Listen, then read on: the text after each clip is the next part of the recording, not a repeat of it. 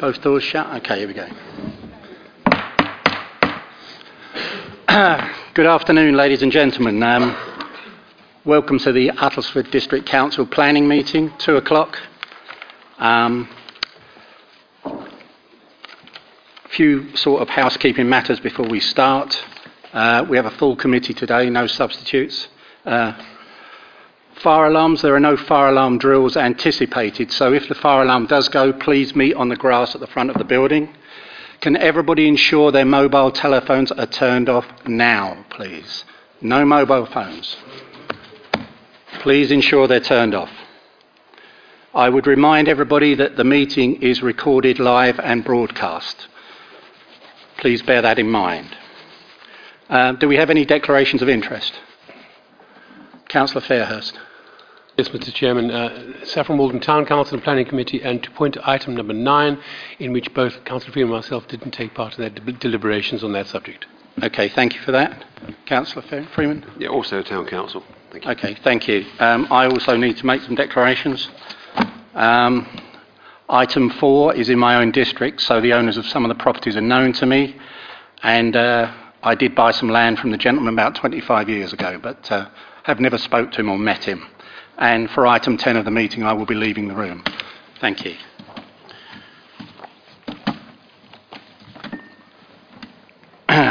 Previous minutes, can I sign them off as a true record? Yes, okay. Thank you, Councillor Hicks.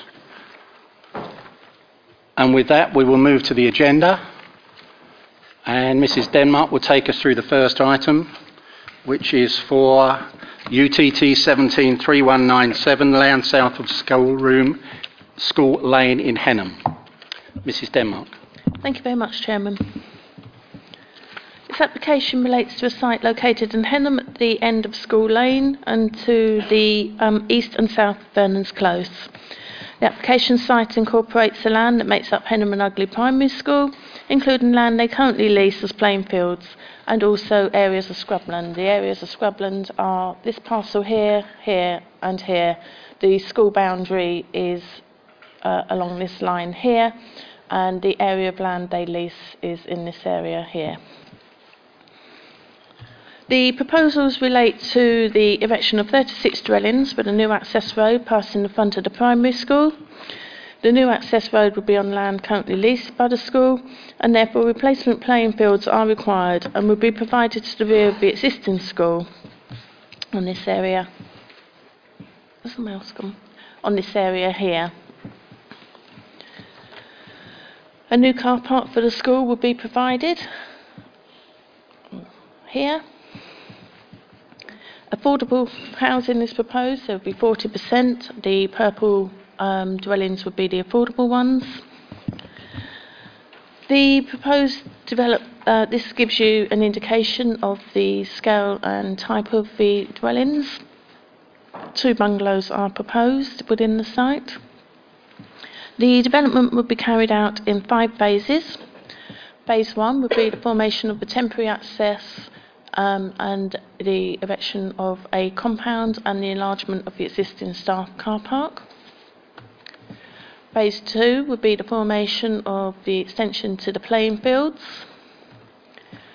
Phase 3 would be the formation of the permanent staff car park, which is in this area here, and the formation of a drop-off car park up here.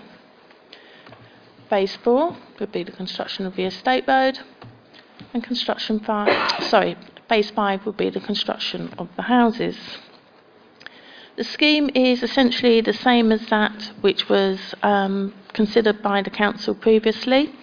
That scheme was recommended for approval by officers and reviewed by the planning committee, essentially on highway grounds and impacts on the character of a rural area. The inspector considered the proposals in great detail, in particular the highway issues, and concluded that the scheme was acceptable. The appeal was dismissed solely on the grounds that the developer had failed to secure a legal agreement which would ensure the delivery of the playing fields and linking the housing application to a separate SUDS application. This time around they've included the SUDS within the one application, so we haven't got that issue this time. You'll no doubt hear representations that this application should be refused, or you cannot determine this application because there is no Section 106 legal obligation in place to ensure the delivery of the playing fields. This Section 106 is currently being negotiated by Uttlesford District Council and Essex County Council, who have confirmed that they are willing to enter into a legal obligation. See paragraph 8.2 on page 18. And once this is negotiated, this will be passed to Persimmon Homes for signing. This is standard practice, and what you're being asked to do today is no different to what is normally put before you, nearly every planning committee. You're being asked to make a resolution to refuse a planning application unless the applicant enters into a Section 106 legal obligation. Therefore, if the developer either fails to enter into the obligation or is not happy with the requirements of the obligation as drafted by the council, then the application will be refused. However, if the developer does enter into the Section 106, then the application would be approved as set out in the resolution. You will also no doubt hear representations regarding the provision of a 2-metre wide footpath as required by Condition 5. This is a Grampian condition requiring the footpath to be widened to 2 metres, a condition required by Essex County Council highways on land owned and controlled by Essex County Council. As a Grampian condition, if the footpath isn't widened, then the development cannot go ahead. Given the comments of the inspector in relation to the previous scheme, it is recommended that this application be approved as set out in the agenda, as amended in the supplementary list of representations, where I've amended put in an extra condition and added the drop-off area to the Section 106 requirements. Thank you, Mrs. Denmark. We have several speakers, so I'll start with Councillor Patrina Lees. Patrina, you have 3 minutes. 5 minutes? I don't need 5. I tried 3 then. As you know, at planning policy, I'm always saying 10 words or less, but it's a bit tricky, isn't it? I'm not going to be long because I know there's lots of people behind me. I know Nigel's going to tell me off. But I do feel in a planning committee that it is a shame, isn't it, that we have to look at a development by a developer that already has a development in the ward and hasn't finished it properly. And we know that's true. But we can't look at that. We have to look at other things. So let's look at this application that Persimmon have asked and keep asking and asked again. And it's been refused. There's been an appeal. The appeal was upheld.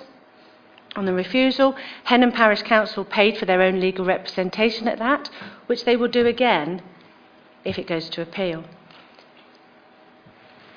We are a little bit weary at planning applications. My particular ward are very weary, obviously.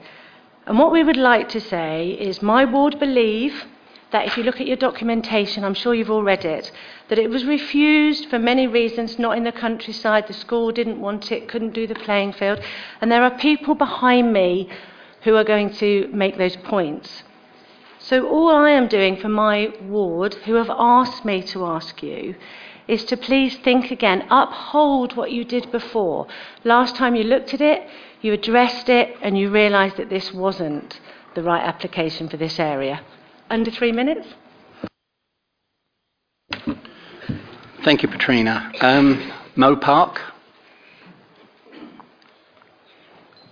Mr. Park, you also have 3 minutes.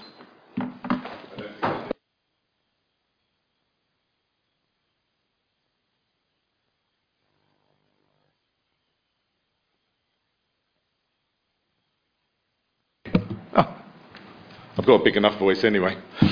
My name's Mo Park. I'm Joint Chair of Governors at Henham and Ugly Primary School, and I'm speaking on behalf of the governing body and new head teacher, Kim Hall, who is here today. I reside in Saffron Walden. My children left Henham and Ugly some time ago. The full objections of the governing body are contained within our letter dated 18th of January, which I'm sure you've all read. They centre upon the health and safety of the school community, curriculum, parking and parents' carers' concerns. Our school achievements have been widely celebrated in our local press in the last 2 weeks, having been awarded the government-led Platinum School Games Mark. We're the only school in the area to receive it and one of just 104 across the country. This is in no small part due to our facilities and fantastic school field. This development would reduce the size of our school playing field and restrict our ability to provide the correct school sports curriculum. Whilst there is the promise of additional land and additional field, the current area will be significantly reduced for an undefined period of time, and we have no guarantee that the new field will be of similar excellent quality or sustainable. Yesterday was an extremely proud day for me and many other Uttlesford residents. I travelled to Worcester to watch the Saffron Walden County High School win the under-15 final of the National Rugby Cup. It was a fantastic day, and you're probably asking, why is that relevant here? Well, it's relevant here because members of that team, my son included, used to attend Henham and Ugly Primary School from the age of 5. And I can still remember them safely running, scooting and riding through the school gates. That was almost 10 years ago when I first became a school governor. And even at that time, there was the threat of dangerous and thoughtless development on this land. Since then, the school governors have fought for parking improvements around the school entrance and environs, and though not ideal, there has never been a serious road injury or incident in our area. The current application, as previous applications, ignores the safety of our children and our school community. It makes a mockery of it and any sensible, concerned citizen. This committee rightly and correctly refused an almost identical application to the one which is presented today on the 10th of May 2016. The first reason given was the proposal would give rise to a form of development which results in compromise to the road safety of other road users. There has been no change. No fundamental change. Happy young children are very small, very lively and fun to be around, but they do not mix well with heavy plant, machinery, diggers and the like. On behalf of the governing body and our head teacher, can I please request that this application is refused? Thank you. Thank you, Mr. Park. Amanda Mitchell.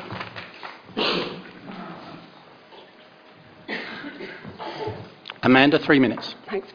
I'm a parent of 2 children who attend Henham and Ugly Primary School. I live in Cedarwood, a house on Mill Road, just a few metres from the entrance to School Lane. I hope that you've all read the 271 letters of objection because unfortunately the committee officer report appears to be missing rather a lot of facts. For the same development 2 years ago, the report included 51 reasons for objection. This time it has just 17. Our concerns as residents and parents have not changed, so why is section 9.2 so lacking? I cannot cover all of those missing points, but I would like to expand on one, the safety of children. Allowing this development will create additional traffic and create a huge safety hazard for the 300 plus school children and their adults walking via School Lane every day. Like any other narrow cul-de-sac with a school in it, School Lane is a busy road, but for many years our head teacher has fought tirelessly to limit the number of parents driving into it. She has done this to make access to her school safe, and this is evidence in that until now it has continued to be an accident-free area. There are still some parents that drive into School Lane, but the vast majority pick up on neighbouring roads. Putting 36 additional houses next to our school would at least triple the amount of non-school traffic entering School Lane. But it goes further than this because Persimmon's plans have squeezed in 10 new parental drop-off points. Any parent will tell you that a 5-year-old child does not get dropped off. They need to be walked to a classroom. 10 spaces for over 60 cars to deliver over 100 children within a 5-minute window. Ridiculous. This empty gesture will only serve to undo all of the good work that has been done and will drive enormous volumes of traffic into School Lane. The drop-off points will create an even greater safety hazard to our children. But the problem will go further than this because if cars are unable to get into School Lane due to the congested drop-off points, then they'll be forced to sit on Mill Road. And as a piano teacher, I sit and spend a number of hours in a room that looks onto that very narrow blind bend just before School Lane. Emergency stops, minor bumps, wing mirrors being hit, curbs being mounted, all frequent events daily. And of course we are a village that is surrounded by farms, so tractors, tanker trucks and other wide vehicles use this main route, this narrow road through our village every single day. It is an incredibly dangerous spot. Buses beat their horns just to go round it. My 2 cats were run over within weeks of moving to Henham. This development will force cars to queue around this same very, very, very dangerous bend. The repercussions will be disastrous. It won't just be cats that are run over. And what about the threat to our children of attending a school that essentially is going to become a building site? Massive construction vehicles arriving and leaving the village, driving along narrow roads and entering the site so close to the proximity of the school, our children. A safe and positive learning experience? Not a chance. We object to this development that will put the lives of our children at risk. When I told my 7-year-old son today where I was going, Alex said, "But Mummy, I thought they were not allowed to build because it wasn't safe." I told him that some people still wanted to build the houses. And he replied, "But why would you do something that could hurt children?" I couldn't answer that question. Can you? Or perhaps Persimmon, can you? Sorry.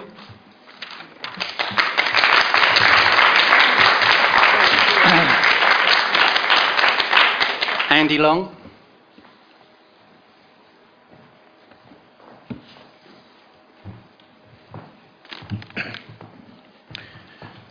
Thank you for giving me the opportunity to speak to you today. I appreciate I've only got 3 minutes, and I do hope you'll listen to my statement and consider my opinion valid. I've recently moved to Henham from London. I live in Pimlico Row, which is adjacent to the school lane, and my son attends Henham and Ugly Primary School. Before moving, my partner and I looked at a number of houses in Elsenham, Stanton, Mount Fitchett and surrounding areas. Biggest deciding factor for us was proximity to primary schools and how my son would find it walking to and from school. I literally spent months staking out properties at varying times of the day, walking the route myself with my son in mind, and Pimlico Road was perfect as we could see the school from our house and my son didn't have to cross any known roads. Now, undoubtedly, there'll be disruption to my personal life, but I don't want to dwell on that because it's probably purely selfish motives. I want to focus on the safety of my children and others' children. Now, I'm led to believe that should the planned development go ahead, there'll be procedures for the management of large site vehicles as part of a thorough risk assessment. However, I work in an industry where I'm serviced by large, articulated lorries and have done so for approaching 30 years. And these are driven by trained adults who, despite repeated coaching, still fail to adhere to risk assessments, delivery timings, prescribed route speed, and they can, in a split second, cause serious damage with a lack of concentration. I know it all too well when it goes wrong. Quite innocuous, it might be a driver has turned up early, upsetting a neighbour. Quite frequently, where drivers misjudge a turn and take out a neighbour's car, or more significant error, damage their entire street of vehicles without even realising they've done it. Drivers being explicitly told not to reverse into my yard as part of a risk assessment because of proximity to a nursery, yet still reversing in they would thinking they would take a chance. Extremely lucky that 99.9% of the time, pupils and parents use the front entrance at material times. And what about where a driver, knowing an employee should not have been in the service area at the same time as a moving vehicle, still drove in regardless? And my employee was crushed and killed, wedged between a gate and a wall, and I had to call that poor man's family and break the news. Yeah? Something that I doubt anyone in this room would have the courage to have to do. Worse than that, I had to look at his body on my premises for 4 hours while I waited for a coroner to come and collect his remains. Yeah? I had to wait until the police opened. That still haunts me today. I have sleepless nights as a result of that. One of my peers had to telephone a relative of a man in his 90s to inform them that due to a driver not entering the premises through the correct route, their grandfather had been dragged around the block under the tail of an articulated lorry. Yeah? These are not concocted stories for shock effect or shock factor or effect. These are real events that I've personally witnessed. Despite measures being put in place to prevent them, this could easily be my child, anyone in the room's child who attends Henham and Ugly Primary School, and I doubt any one of you could live with that on your conscience if that happened. I'm not against this development for argument's sake, and I suspect the property I live in was subject of a similar debate when it was built in the 1980s. But I am concerned that granting this development will set a dangerous precedent for future planning applications, increasing traffic flow into School Lane in the future. 36 more houses probably means 72 more cars alone. I'm acutely aware that Uttlesford District Council are probably receiving some form of monetary gesture from Persimmon Homes for the privilege of granting this development. Will the proposed amount be disclosed and a breakdown of how and when this will be spent made fully available? And will the residents of Henham benefit from these funds and able to see them put to use in the immediate area, not absorbed into the Uttlesford District Council coffers? Thank you for your time.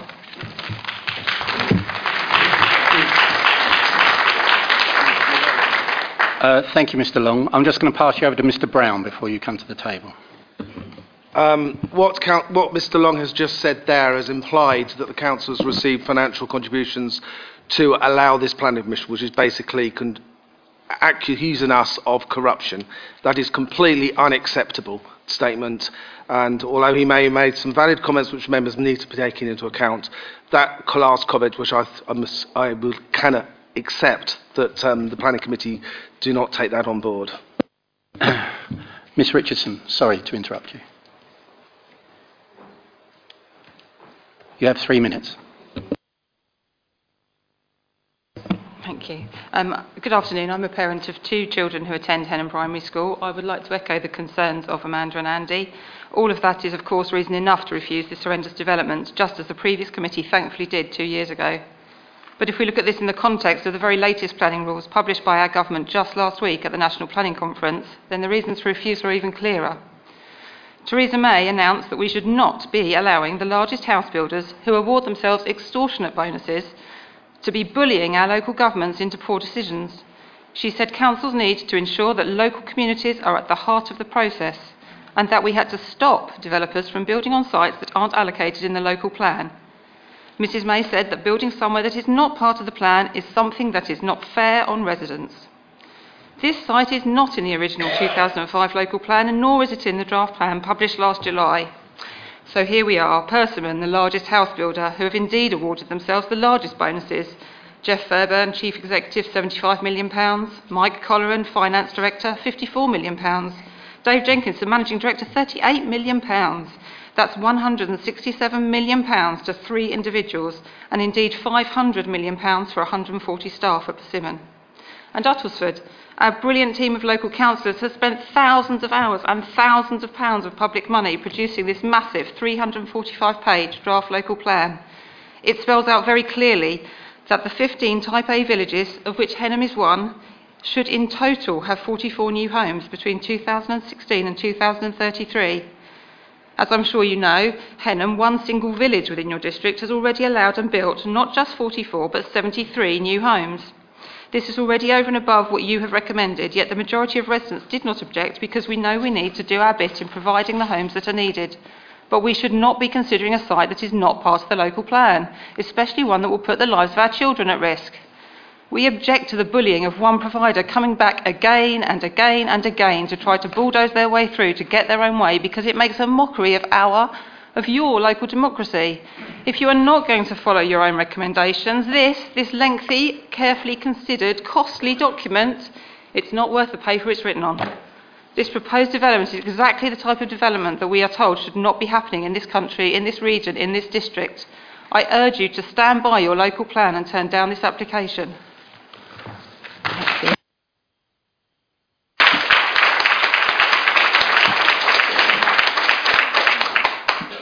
Lindy McDermott. You have 3 minutes. Hit the button in the middle, Lindy. Hang on, could you? That's it. I'm the mum of 2 girls who attend Henham and Ugly Primary School. I'm not a resident of Henham, and I still strongly object to this application. I like to think that every councillor sitting here today is acting in the best interests of our communities. You're supporting the residents, you're representing the residents, and you're trying to make a real difference.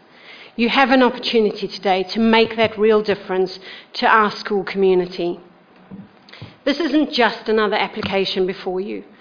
What this application is asking you to do is to decide whether you believe that 36 more houses in Uttlesford are more important than the lives and the safety of 215 children.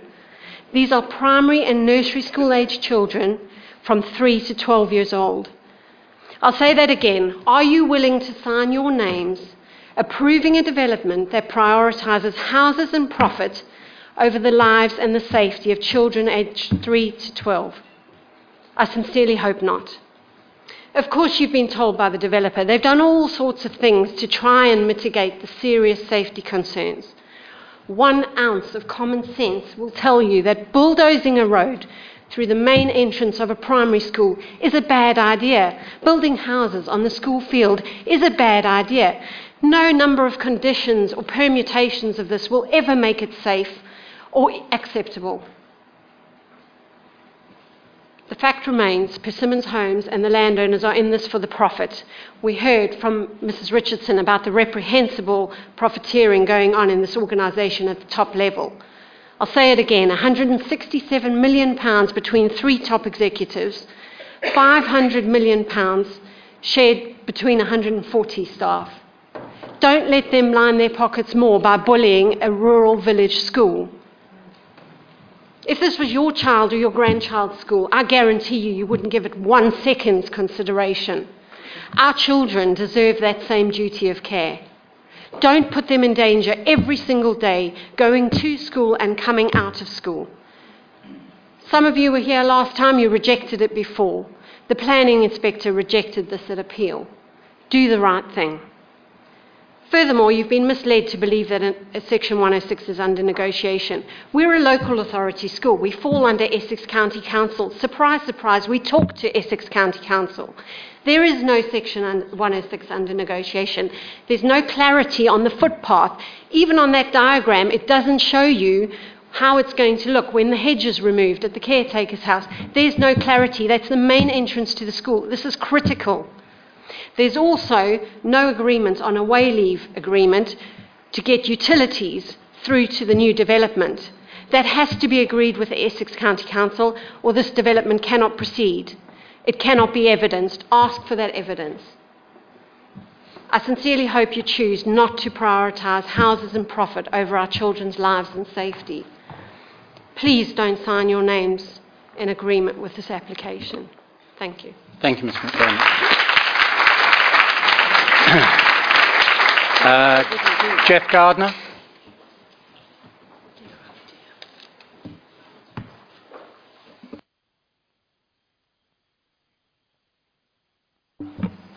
Thank you, members, for listening patiently to what's been said so far. I'm going to make 10 points. I'm going to be more concerned with the appeal decision and where I think we are. Nonetheless, the starting point is the development plan. You had regard to this when you refused it, principally policy S7, countryside and highway safety. The section 70, policy S7 has been accepted in numerous appeal decisions, including Henham and Elsenham, where it was said to be in conformity with the MPPF and given considerable weight. The inspector's report, which on this last appeal, disagreed, but UDC can simply not abandon the policy until a new local plan is adopted, which is effectively what you'll be doing today, which won't be till the end of 2019. The inspector's report also disagreed with highway safety, which would not be compromised despite UDC's refusal of planning permission, expert evidence and very serious concerns of the school. The committee must take its own view and not be frightened that Persimmon could appeal again and win. A new inspector could take a different view. You will be well aware of contradicting appeal decisions in your district over many years. 271 letters of objection cannot just be ignored. The inspector's basic reason for dismissing the appeal was lack of a documented agreement by ECC to its land being taken. The development just cannot go ahead without that. But this is still the position. ECC have not seen, much less agreed, to what is being asked to agree to. Paragraph 1012 of the report states ECC are willing to enter into a Section 106 agreement regarding the playing fields and car park. This is derived from a letter of the 20th of December last from ECC, and I'll quote this. Subject to agreement regarding appropriate works, ECC welcomes the additional school playing field and also the new staff car park, heads of terms 4 and 5. There are, however, concerns regarding detached drop-off car park, head term 6, and it is undesirable to increase traffic around the school's pedestrians and many entry points. This is not unequivocal support. There is nothing more. UDC and the applicants are aware that agreement is also required to take land from the caretaker's garden to create the footpath, suitable footpath for school children, and even the submitted plans are inaccurate. An agreement is required to route services into the site. Without these elements, the development is stymied. Neither matter is mentioned in the Section 106 terms in the recommendation. We are still in the same situation the inspector was in her decision, and I'll quote this appropriately. Serious concerns, this is her word, serious concerns regarding obligation within the UU, which is an agreement, matters on land owned by ECC who are not signatory to the document, land owned by ECC is a fundamental part of the application site. Without ECC being party to the agreement, there is no method which the UU before me could be enforced and secured. This factor weighs heavily against the proposals. You need more than an equivocal letter from ECC before you take a decision. You need clear evidence that ECC has agreed to the precise wording, including agreement to extra land taken for pedestrian access for school children and services. you must draw the conclusion that after all the time spent in preparing and assessing the application, the critical need to have ECC agreement, ECC has agreed to nothing. Until it does, you must agree with the inspector's final conclusion. Again, I'll quote, "The substantial harm that could result if the appeal proposals were to proceed with the mitigation proposed in the UU, which I have identified as being flawed and therefore cannot be taken into account, the overall harm arising would significantly and demonstrably outweigh the benefits when assessed against the policies in the framework taken as a whole. The proposals do not accord with the development plan when taken as a whole, and having applied the tilted balance as required paragraph 14 of the framework, there is no material consideration which warrant a decision other than in accordance with the development plan, i.e. refusal." If you can wrap it up, Mr. Gardner, yeah? One last sentence. "Minded to grant now subject to agreement by ECC is not a sound way to proceed. The inspector refused to do it." Thank you very much. I'm going to take David Mosley, the applicant. He has 15 minutes. Mr. Mosley, you have up to 18 minutes. I'm sure you're not going to be that long. Thank you, Chairman. Thank you, members. I'm David Mosley. I'm the Planning Manager of Persimmon Homes, Essex. Thank you very much for affording me the time to address the committee today. Members will be aware that the appeal decision didn't uphold the reasons for previously rejecting a substantially similar proposal to the one before you. The inspector recognised that the development wouldn't cause harm to highway safety or indeed the countryside, or indeed policy S7 as quoted. Furthermore, it would offer tangible benefits in terms of addressing housing need and to Henham and Ugly Primary School. Members will be aware that a substantial part of the school playing fields and the current staff car park are on land the subject of a temporary lease from the joint applicants. The lease is due to expire. The expiry would give rise to a substantial reduction in the school playing fields, making them inadequate to serve the needs of the school. In terms of the information that you've heard today in terms of the presentations, clearly reference was made to the Platinum School Games mark that the school has obtained. Therefore, it's pertinent to consider the implications of a substantial reduction in the school playing fields.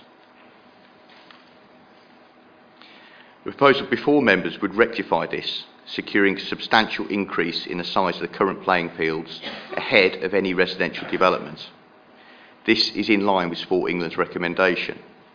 Again, going back to one of the points made in relation to Mr. Park's comments, the playing fields would be provided in advance of any residential development, as was outlined in the detailed phasing plan that was shown at the start of the presentation. Indeed, the extension to the playing fields would give rise to a 68% increase in the amount of available play space to the school. The termination of the lease would also result in the loss of the school's principal staff car park. This would leave the school with grossly deficient levels of staff parking and no obvious way of rectifying this within the school site. This situation is likely to lead to parking being displaced elsewhere, further exacerbating the existing dangerous conflicts that occur in School Lane, Pimblet's Row and Sages at the start and the end of the school day. Members will be aware that there was a public inquiry held in relation to this appeal, which ran over 5 days. During that inquiry, detailed evidence was given about the types of vehicle movements that are undertaken in School Lane, Pimblet's Row and Sages. Whilst the vast majority of parents don't enter into School Lane, there's clearly a significant proportion that do, giving rise to movements in Pimblet's Row, School Lane and Sages, which are deemed to be dangerous to the safe journeys to and from the school. The proposals before members would help rectify this situation, requiring a new dedicated staff car park ahead of the residential development. The requirement not to undertake the residential development prior to the provision of the staff car park and the extension to the playing fields is enforceable by condition and planning obligation. Proposals would also provide a dedicated dropping-off area for the school. The inspector found that this would be a benefit and provide an alternative to the existing on-street parking that takes place in School Lane, Pimblet Row and Sages. The inspector also found that the proposal as a whole would not harm highway safety. This is a view shared by the Highway Authority. We understand that parking, and particularly anything in relation to a school, is going to be quite emotive. The applicants, in relation to Persimmon, have submitted a detailed safety audit, a transport assessment, which is being thoroughly considered by the Highway Authority. The Highway Authority's views are set out within the committee report. Again, they're not raising any objection to the proposal. There is no grounds for refusal on the basis of highway safety or the endangerment of the users of the school. We understand the sensitivities of the site.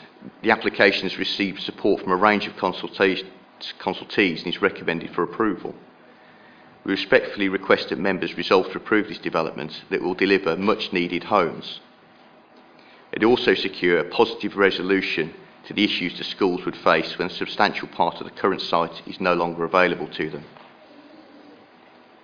In relation to the points raised by Mr Gardner, the quotes from the inspector were selective. The applicant has set forward detailed heads of terms, which clearly sets out a detailed phasing proposal for the site, including the fact that the residential development cannot take place ahead of a series of measures, including the delivery of the extension to the school playing field, the staff car park and the dropping off area. This matter is enforceable by Uttlesford District Council, so either condition or obligation, and heads of terms have been offered in this regard. In relation to the development plan policies, clearly the issue of housing land supply is pertinent, and development plan S7 was thoroughly considered in relation to the appeal proposal. It was found that, again, on balance, that the benefits arising from the proposal would outweigh the in-principle objection in relation to countryside policies. Members are respectfully requested to endorse the officer recommendation and approve the application. Thank you, Chairman. Thank you, Mr Mosley. Mr Brown's going to clarify where we are with the Section 106. I'm going to clarify a few other things as well. First of all, regarding, just to remind members that the Council hasn't got a 5-year land supply. It has a local plan, the 2005 local plan, which is on the whole up to date, but it is out of date in terms of land allocation. We have not got enough land allocated within our current 2005 local plan. We have an emerging local plan, which has allocations within it. That local plan has very little, if any, weight. It has very little weight. Simply the fact that this site is not allocated within that local plan has no weight at all. We have not got a local plan. It hasn't got to a substantial level of maturity in order to take that type of decision. In terms of the Section 106 negotiations, can I just clarify the difference between sitting at a public inquiry and sitting within a planning committee? When you're sitting in a planning inquiry, the inspector has not got the ability to go away and try to negotiate a 106. He has to consider, or she in this case, has to consider the situation in terms of what's in front of them. There was a unilateral undertaking, which is something carried out that is provided by the applicant in this particular case. That UU, although was promising to provide all these necessary issues, because the County Council and the District Council were not party to that 106, it didn't add in the necessary delivery of those. That is why, and the only reason why, the inspector dismissed the appeal. You are now in a situation, like you are often in a situation where you're dealing with a planning application when there's a resolution for a 106 to also be included. And I need to remind you, the resolution is to refuse this application unless a 106 is forthcoming. If you make this decision to approve this today, the application will be refused if a 106 is. It is reiterating what Karen said at the very beginning. If the applicant decides he's not going to bother, or if we don't have that necessary agreement with the applicant, it will be refused. And I have done that, and when that does happen, the County Council are signatories to that 106, and I refute some of the allegations that the negotiations are not ongoing, because they are ongoing. We are talking to the County Council. The legal team are already instructed on that particular issue, and both the Persimmons, our solicitors, and the county solicitors are involved in those discussions. There is different arms of the County Council involved in this in terms of highway and education, There is issues in terms of landscape strips. There's all sorts of things that are covering. In terms of those issues regarding drop-off points, that may be part of the thing that's covered as part of the 106. You have a long list of what is going to be required from that 106s, and those matters will be ongoing. And that is what you normally do. If you resolve that an application is acceptable, a 106 will be provided, and those matters are resolved. It is not expecting for a 106 to be in front of you, signed and sealed at this stage. That does not happen. And I don't know if Elizabeth wants to clarify on that particular issue on that. Thank you very much for Mr. Brown. I can confirm that the first draft of the Section 106 agreement has been completed. It has been submitted to Essex County Council for their comments and suggested clauses for inclusion, and once both Uttlesford and Essex are agreed on the contents of that draft document, it will be submitted to Persimmon. It's only then it will be submitted, but I can assure you it is very much a work in progress and it is progressing quite nicely. Thank you. And before I go, just final point on the highways issues, because there was quite a lot of emotion regarding the highway safety issues, and that seems to be the prime consideration today. I'm not going to do, and Mr. Mosley is quite correct that the speakers have been very selective in picking points out of the appeal statement.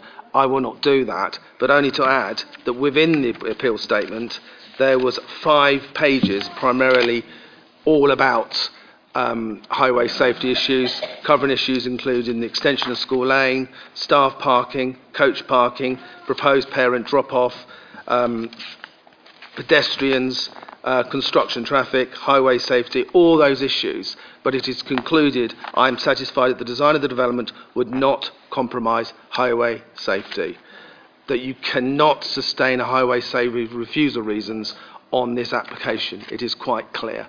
And much as the emotion, it has been looked at by our County Council Highway Authority and has also been looked at by an independent planning inspector looking at the site following receiving evidence through a Rule 6 statement, which was the Hannon Parish Council representative. That went through a 5-day inquiry, very much of it highways. Okay. Committee, it's over to you. Ladies and gentlemen, it's for the committee to speak now, so please restrain yourselves if possible. Committee, comments. Councillor Fairhurst and then Councillor Freeman. Just a quick question before we go any further. In our previous refusal, there was talk of failure to meet with a 40% affordable, and I understand this has now been got rid of. I don't understand. We now have a full 40% unaffordable component in the 36 houses. Yes, there's 40% affordable, yeah. May I just continue, if you don't mind? I don't think we want to... I thank you for the clarification on Section 106. It does matter, but it should not be the guiding determinant of whether we approve or reject an application such as this. I think we should look on planning considerations only. And thank you also for the ECC clarification, their position as well. But I would like to go to another question. In our speaking, one person suggested that, in fact, the approval of this process would result in 68% increase in playing fields, while another speaker said that the playing fields would be dramatically reduced. Might I ask you please to clarify the current situation as opposed to the future situation in terms of playing fields area? Karen. Right. This is going to be rough because this doesn't show where the hedges are and things. My understanding of the issue is that this land from here downwards is leased, and it's roughly in a straight line down here. Now this area here is a pitch, and that, on my understanding, is Essex County Council land. This land here, certainly when I've been to the school, is laid out as sort of like a track, sort of like running lanes. And there's car park in here. So this area of land here would go, and this area here would become a new playing field, as shown here. So this area of playing field would remain. There would be some loss of it with the new staff car park here, but they would get a new area here which would be suitable for a junior pitch, which is an improvement over what they've got at the moment. And Sport England support the application on the basis of this provision. Thank you, Mrs. Denmark. And I know the committee are aware just how difficult Sport England can be. So, Councillor Freeman. Yes, thank you, Chairman. I was present at the first site visit for this, and I do remember that one of the members of this committee, Councillor Chambers, pointed out that safety, and particularly the safety of children, were of particular and paramount importance, and I think that's still the case. And if Councillor Chambers still holds that view, I certainly fully agree with him. So it cannot be a good principle to mix traffic and children. For some reason we insist on doing it in the United Kingdom. Okay, maybe there's not a huge amount of traffic at the moment. There will be more when you build out these houses. And the traffic movements in dropping children off at school. Of course, the other thing we do in England is we take our children to school in cars for very good reasons. But in many countries, that doesn't happen. They find their own way there. But that's not the case here. The challenge is that we have to work obviously strictly within planning law. And the thing that persuades us to do that is that otherwise the developer will simply go to an appeal, will get the thing granted on appeal, quite possibly hit us with costs. And it will be built out without any Section 106 benefits. So in other words, not the extended playing field. And we'll be back to worse than the position in which we started. And that's obviously not something that we want. But various points here. With this particular developer, I have personal experience in my own ward in Saffron Walden, where we have the best part of 200 houses and Section 106 agreements underpinning them. And there's a further 31 they're cutting turf on now.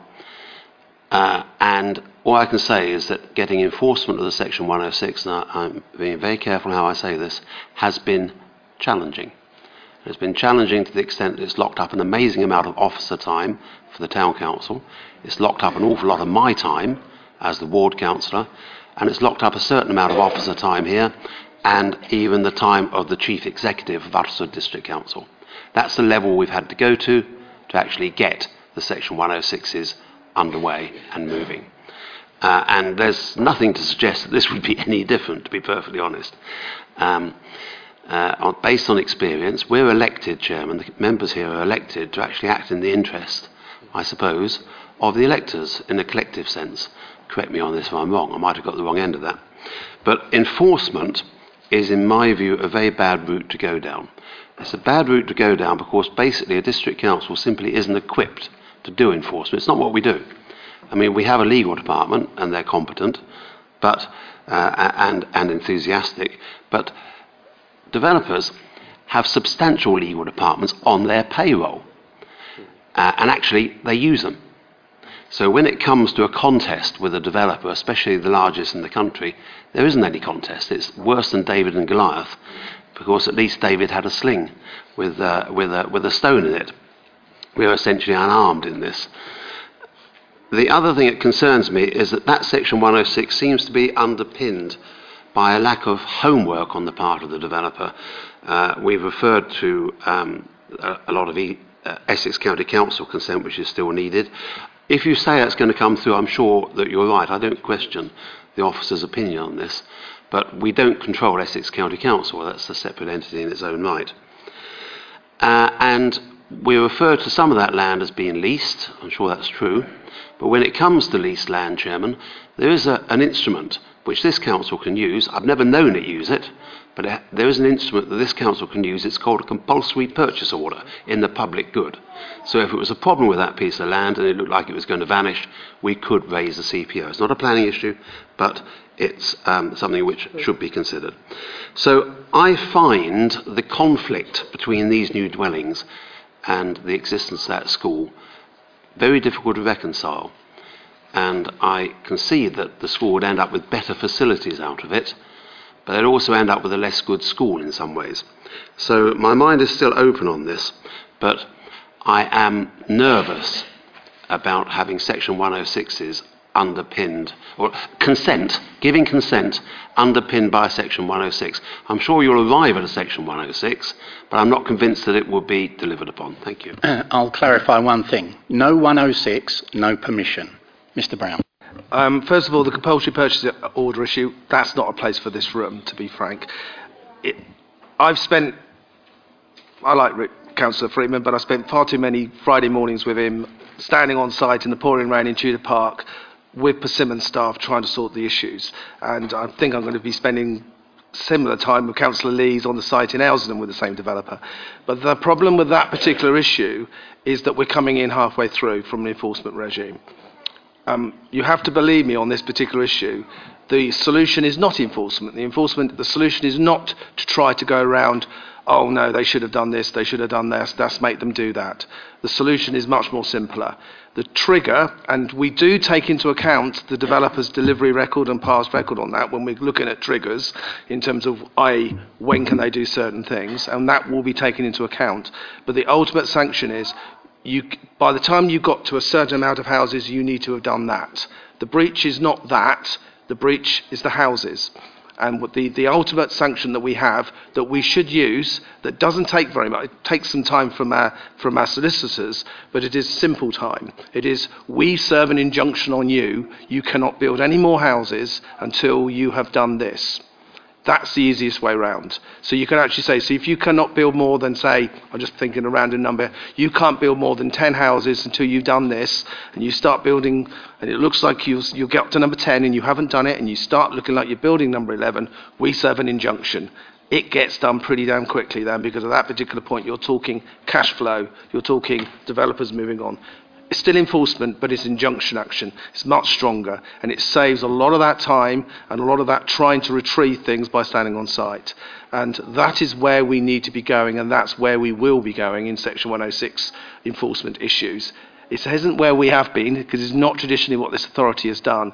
And the experiences that me and Councillor Freeman are having, and the experiences that me and Mr. Councillor Lees are having, are on the basis of us coming in halfway through, and that's part of the problem there. Councillor Wells. Yes, if this application were passed, what measures will be taken to ensure the safety of pedestrians, children, etc., while the building works are going ahead? Is there anything we can do to condition that? I mean, we've got heavy traffic coming in and out. How will we deal with that? Mr. Brown. The obvious one would be a construction management plan. And people know my views on construction management plans, but part of the construction management plan would also say you need to have some public engagement before you start work. And that makes, this is going to be, if members approve this development, it's going to be a challenging site for the developer, and it's going to be a challenging site for the school, and it's going to be a challenging site for the residents. So what would happen as part of that public engagement for the construction management plan is for an early meeting with the school headmistress of the school, and the school head, all the necessary people, the parish council, everyone talking together to work out how we're going to do that. And those particular issues is, there's no deliveries during school time. You know, this development is going to take a lot longer to build up than the normal ones because it's going to be restricted by school traffic. That has happened. I've had developments being approved adjacent to much more challenging than this one, and it's been done by early initiation and discussion. That can be done by, it doesn't have to be done by a condition, but it can be done by a condition, construction management plan and early engagement. That can secure it. So not only do we just normally get the normal standard fare of a construction management plan, which basically says we're clean, we'll have the mother of all void cleaners, we do this and we do that. It actually starts off by saying the beginning of the construction management plan is early engagement, and so if the community actually agrees that management plan in terms of moving forward, then we've got some sort of bite in terms of how it works. I'll take Councillor Chambers, then Councillor Fairhurst. Thank you, Mr. Chairman. Mr. Chairman, yes, Councillor Freeman is quite right. I was at the site meeting last year. I'm not going to mention the Section 106 because I think that is something which should be negotiated with the applicants, and I'm quite happy with that. I am, however, still very concerned about the access. If I remember rightly when we went on the site visit, and correct me if I'm wrong, Councillor Freeman, but we got to about where the red line was, and there was 2 fence gates there, 2 wire gates that led through to the playing fields and what have you. That, I presume, is where the access is. Now, if I had a child going to that school, I would be very concerned. I don't want any play acting, I'm not going to do that, but I would be very concerned. And I cannot understand how an inspector says that it is safe. I certainly wouldn't want that inspector to have any children, because if he'd got any children, he wouldn't understand his own children, and even perhaps how his own wife or partner were concerned. I just cannot see why something couldn't be done with that access to make it safer for everybody concerned. And I do have a real concern about that. I understand what Mr. Brown has said, and I can't argue with that, purely and simply because if that's what the inspector said and that's what you think is going to happen, and it's not a reason to refuse it, then I have no other concerns. But surely there should be a concern about public safety. Councillor Fairhurst, then Councillor Lodge. Thank you, Mr. Chairman. I'm going to reiterate exactly what Councillor Chambers said, because I'm very pleased I was reminded of that visit. I think the mixing of children and traffic was what brought it to mind. I'm not going to dwell on the building site aspect, because whenever there's development, there's building sites, and yes, we can do the best we can, but building is building. I'm not even going to talk about the developer's history and meeting with 106 complaints, but what we are considered here with is the question of safety and the question of provision of junior schools. And on that basis, I'm afraid I simply cannot support this application. I'm proposing we reject this once again. It is unsafe. Councillor Lodge and then Councillor Hicks. Thank you, Chair. I think it is a very difficult application. However, I feel that the site is fundamentally flawed. And the number one issue here has got to be the safety of the children. Now then, I have worked with Essex County Council Highways for a number of years, very closely in a lot of things, and if I was going for an advice and an opinion on the safety of this site, I would not go to Essex County Council. I think that we also have to have in mind the danger of the appeal. The appeal could well come. However, as one of the speakers mentioned earlier, there may well be a different inspector. I think that the defence of this may well look to other sources for safety advice. That is not beyond the bounds of possibility, and that could bring to bear an important aspect for the inspector, along with the other issues which you had, S7 and so on. I think those should be reiterated. And so I would, I will certainly be opposing this. I would, if it's a time to second it, I would second Councillor Fairhurst. Come to you with that in a minute. Okay, well, I'll leave that seconding. But just to finish off, if I may, then. One of my big hobby horses, which those people who may read the press or hear my other comments, is about getting the communities to work together with developers to try and get developments which the community can involve. And this is going to be very important when we come on to new towns over the next few years. But even it should apply to the local areas. And for this developer, seems as though he's pretty impossible to work with. I mean, I won't dwell on saying that if you took the £1 million profit on this, then the distribution of dividends to their staff would hardly be impacted. But one thing which I don't know whether other people noticed, but effectively the developer was blackmailing the community here by saying, if you don't go through this, we'll take away some of your facilities. This is an atrocious attitude to take and reinforces even more that I would like to see this development turned down. Thank you.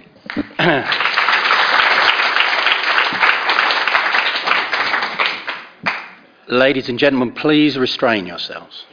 I'd really appreciate it, okay? Councillor Hicks, thank you, I will come back to you. The comments that Councillor Chambers and Councillor Lodge have just made with regard to Essex County Council and their skill or otherwise, Essex Highways, in judging safety on developments which take place within Uttlesford. I draw their attention to the fact that Essex County Council is Essex Highways, as a section of Essex County Council, is the authority on that advises this committee on such matters every time we consider a planning application. And if we're going to second guess them every time we get a proposal before us, then the whole process falls into an absolute chaos. So my view is that if we have to be guided by the experts. If they say that the condition of the roads in the locality, the traffic that's likely to be generated by this development, and all these other factors have been considered, and having taken all that into account, they think that the application is not unreasonable, then I feel that we have to go with them and accept that determination. And the point has also been made that should this application, or any other for that matter, not be approved at some stage in the future, this landowner might well be terminating the lease of the playing fields which the school currently has. I think has to be something we should consider, and in my view, I can see no valid reason for rejecting this application. If I'm not sure whether you've taken something, Chairman, but I would be willing to propose its acceptance if you're still open to that. I'll come back to you with that. Councillor Lemon and then Councillor Loughlin.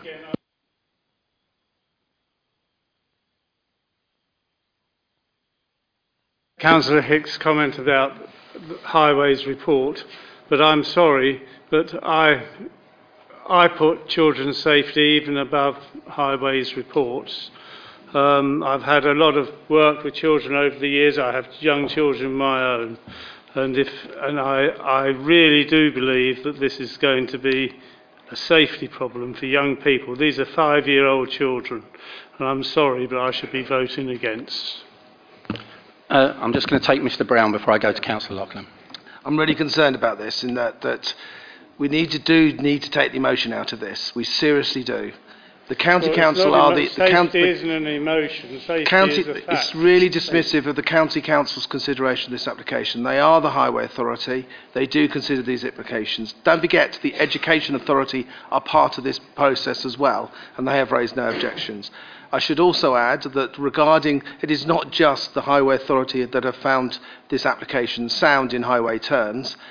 The inspector heard at a public inquiry where a Rule 6 party, which was Henham Parish Council, put forward their own highway evidence, extensive highway evidence, and the planning inspector made that decision. So it is not just Essex County Council that have no objections to this proposal.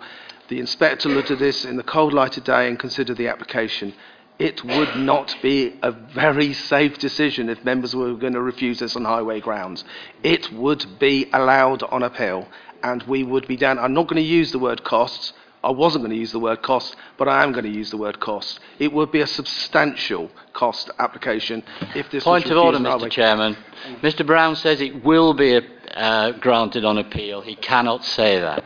It's highly likely the application would be allowed on appeal. A recent planning inspector's decision has looked at this appeal for a public inquiry, and she has considered the application in light of highway evidence put forward to her, and she has concluded, and she has dismissed all the arguments on highway grounds point by point for all those issues, including school pedestrian access, school safety, general school safety. There is no grounds to refuse us on highway grounds. You are correct, the inspector will need to look at it in the light of day, but that same inspector will look at it on the grounds of all the evidence put in front of them. And and I think it would have been extremely unsound. The only difference between now and May and 2016 was that our 5-year land supply is even worse than it was then, and that's the only thing that is different. Okay. I take your point, Councillor Lodge. We'll use the words highly likely, okay? Councillor Loughlin. Thank you. Well, I've listened to all the arguments here, and it has been very emotional. I think most of us on this committee are parents, and I'm going to be emotional myself because I lost my son 4 years ago, and I would not want to put anybody through that pain, believe me. But I do think that if it went to a planning inspector and it was the appeal was allowed or dismissed, I'm afraid that the conditions would be worse. Because I don't believe that another planning inspector, whoever it was, contrary to what Councillor Lodge says, would not take into account the opinion of a previous planning inspector because they would be looking at everything.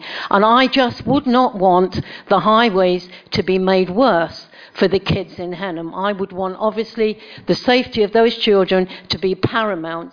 And I am finding this very difficult because we only have Essex highways to go by. We don't have any other authority.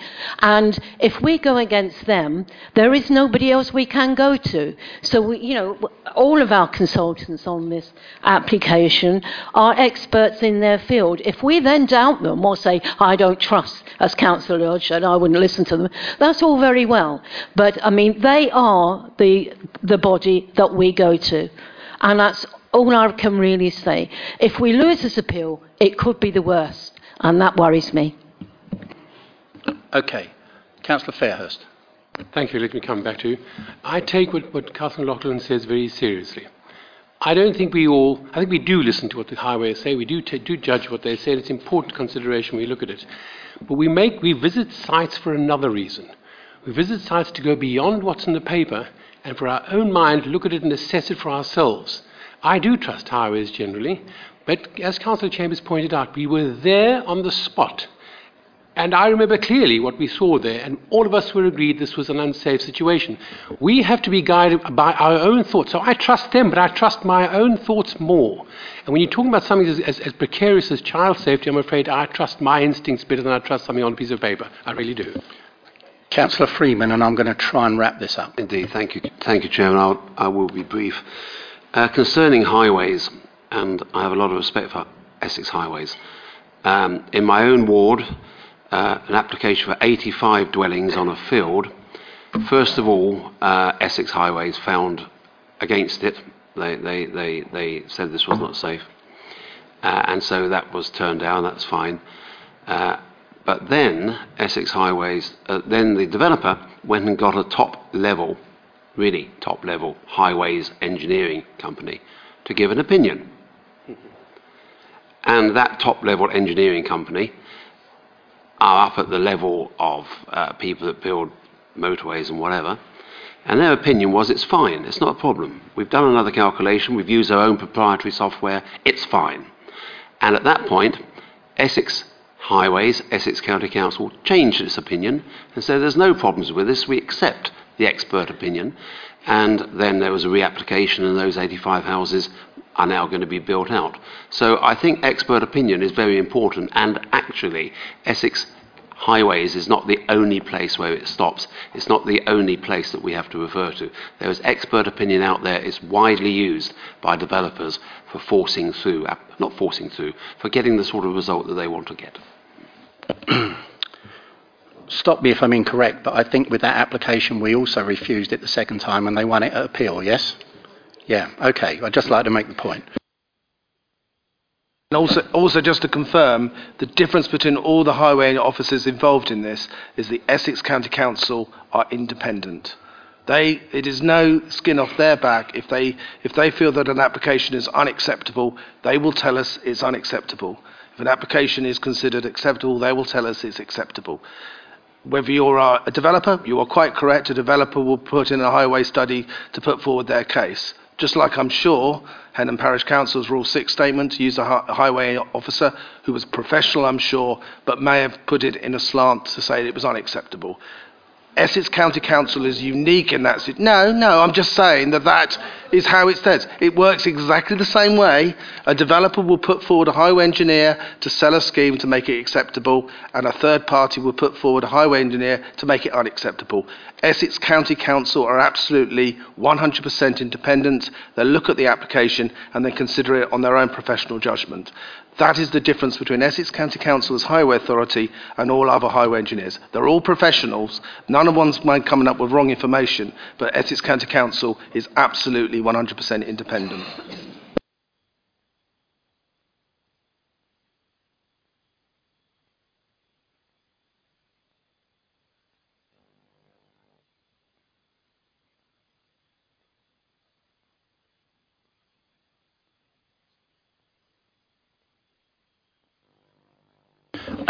Okay, have we all had our say? Okay, over to me then.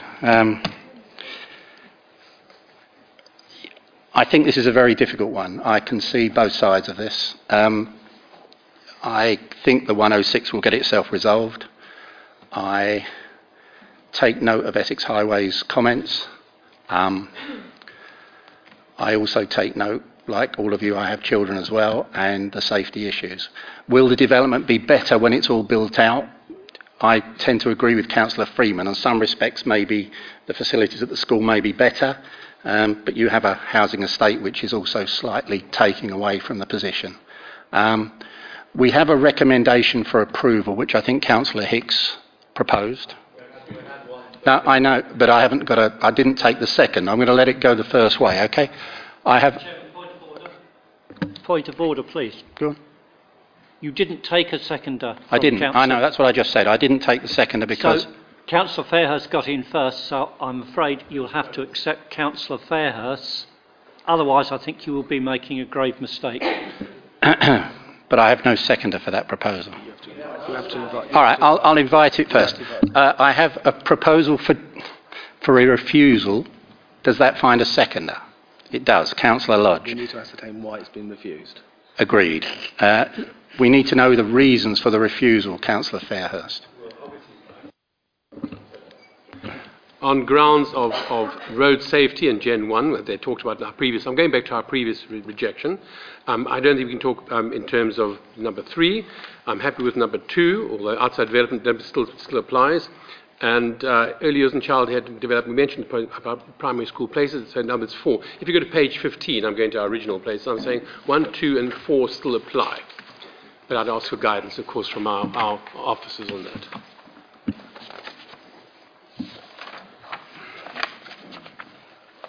Yeah. 1, 2, 4. Say that again. 1, 2 and 4. Page 15, 1, 2 and 4. Number 3 we talked about provision of affordable housing. I understand that's being sorted out. No, you would need a refusal reason for that, because that would be covered by the Section 106. If you're refusing it and you don't have that refusal reason on, you will lose the 40% affordable housing. This is... Yeah, this is... our policy. Let's clarify this. Yeah, first of all, we'll go on to the 106. If you refuse this on today, then you are not getting the Section 106 package. So you're straight back to where we were before, where the unilateral undertaking will be done properly and probably will be a lot less than what's been offered as this application. But you do need to have a 106 refusal reason because that's not been secured. You know my views on Gen 1. That's extremely dangerous refusal reason, bearing in mind it's been... And secondly, you have not discussed issues about outside the development limits with regard in this debate. But you just can't throw it in there like that. Because Sorry, we must be consistent as well. What we said previously doesn't change. Nothing has changed in the circumstances. But there is a significant change in circumstances, and that is the appeal decision. The appeal decision is a very material consideration. That's not part of the discussion at this table. We can talk about appeals and we can be threatened with appeals, but that in fact is out of the bounds of our remit. We cannot discuss the appeals. We can't be told if you do this you'll be appealed against. That's not part of what we discuss here. No, so that's not what I'm saying. You must. No, it's not. You must consider as a material consideration a recent appeal decision for this same similar proposal. This is slightly different in terms of the layout, but the fact is for this similar proposal. And you just need to be mindful that the inspector, in considering that application, did consider the site was outside the development limits, didn't even consider there was any landscape impact from the proposal, or there was a landscape impact that was outweighed by the lack of 5-year land supply a year ago, which is now worse. So you need to be very careful on that condition too as well. That is more difficult decision, a difficult appeal decision to actually defend. That is additional considerations that is flawed, bearing in mind the previous inspector's decision. I concede all that. At this tribunal, we have to acquit ourselves. We have to agree with ourselves. It's us people here that make a decision based on information about ourselves. Whether that then goes to on appeal and the inspector takes a different view should not be material to the process. I am mindful of the fact that a previous inspector has looked at these issues. I question the fact that it's not safe, and I suggest that any person in his right minds who actually goes and sees it will have the same view that we all had at the time. And so on that basis, I must use it as my framework. I can't see this as now taken out of my decision process. If you think that discussing it in terms of development is an issue because it's been addressed and inspectors ruled it out, then I'll concede that. But I don't think it is a question. It's a question of safety that being guided by here. We're just looking at conditions of refusal reason 1 and the lack of... Look, I'm talking about refusal reason 2 here. I'm really concerned about this because I feel that this would be extremely foolhardy to make a decision and not be concerned about what a planning inspector is going to do. That is what we should be doing as a planning committee, considering the implications on appeal. And I think the language to disregard that is extremely dangerous, and we really can't go down that route. And so, but what you are proposing, having said that, is a highway refusal 1, but are you proposing this outside development limits as a refusal reason? Well, I think that is compounding the problem. That is making a doubling badly decision. In the past, I've deferred to your skill and wisdom on this matter. I'll happily take your advice on this process. I do feel, though, it's important that number 1 is valid and number 4 is valid. Of course, I'll bend to your judgment on 2 and 3. Yeah. 1 and 4. 1 and 4, yeah. You're happy with 1 and 4? Yes. Okay. No? Okay. I have a proposal. No, hang on. That includes 4 is... I'm just trying to work out... No, it's not the 4. It is the additional refusal reason for the non-provision of the 106 package. That's what we're talking about. So not 4, because we have got no objections from the Education Authority. It is the non-provision of the 106 mechanism. So that's more or less what that's saying. Because that also covers issues such as Section 108. So it covers affordable housing. It covers all those issues. So there is a standard condition. I wouldn't pick and choose on that one. I would do a standard condition refusal reason, which will be refusal reason 2, which covers the non-provision of community facilities through the 106. And that covers everything. It covers all the education provisions. It covers the playing field issues. It covers the affordable housing issues as well. Does that include then, on page 17, point 8.1, where the ECC education specifically says insufficient places to meet early years and childcare, and it points throughout the process the question of drop-off zones and things like that. Is that all encompassed in 106? Sorry. That's an important consideration. Yeah, what it's actually doing is, if you go all the way back to the last page 30, whereby you've got the list of all the recommendations on the 106. None of that will be provided. The affordable housing, the open space, maintenance of the SUDs, transfer of the playing fields, the transfer location of the reptiles, education contributions, bus stop improvements, all those issues will not be provided. There's no mechanism to do that. So by refusing this application, you must put that on as a refusal reason. Fair enough. Because otherwise... That doesn't happen. But last time I think we were picking and choosing, but this time it just covers the whole lot. Raise it. Right, try again. Mr. Chairman, speaking as a seconder, I would still like to stick with S7. I think that we're constantly encouraged to consider applications in their own right as complete applications, and to my mind that still applies. A different inspector may take a different view. So that does worry me. You can't say an inspector may take a different view. You have a responsibility to ensure you make that decision, not just rely upon an inspector, hoping that they're going to make a different view to what a previous recent inspector's made. That's disregarding... I'm giving that as a reason. I'm just giving comfort to the rest of the committee. A different inspector may take a different view. It's still a very valid decision for this committee to take. So it's now back to Paul again. I know it is. Yeah. Paul, do you want to add S7? Yes, I do, please. Okay. We have a proposal for a refusal and we have a seconder.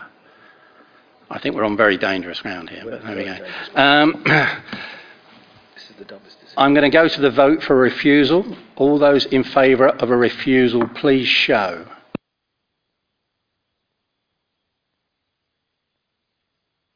One, two, three, four, five, six. All those against, please show. I have 3 against and abstaining. I have 1 abstention. That item is therefore refused. Thank you very much, everybody.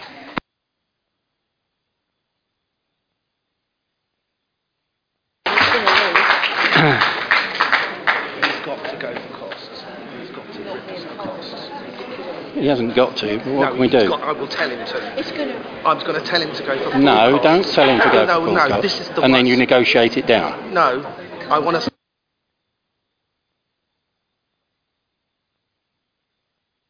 Because we've never been stuffed for costs. That is the worst decision they've ever made. I agree. It is appalling. And what the problem is, we've never ever had costs awarded against us. Right. Well, in that case, yeah, I know, but I don't want the council to lose 50 grand or 100 grand. We'll just take a 5-minute break.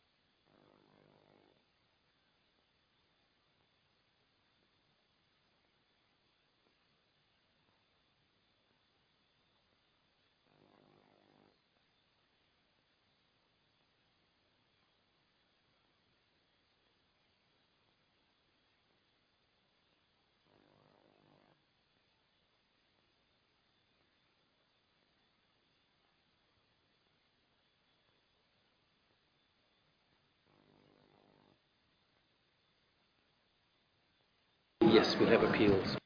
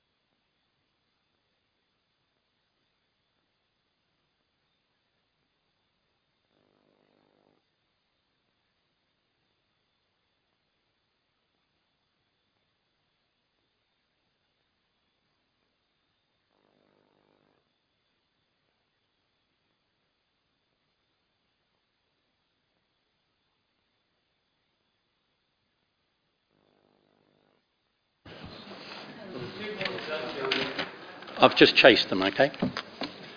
I pointed out it wasn't a coffee break. They're all going talking to their voters, I expect. Yeah.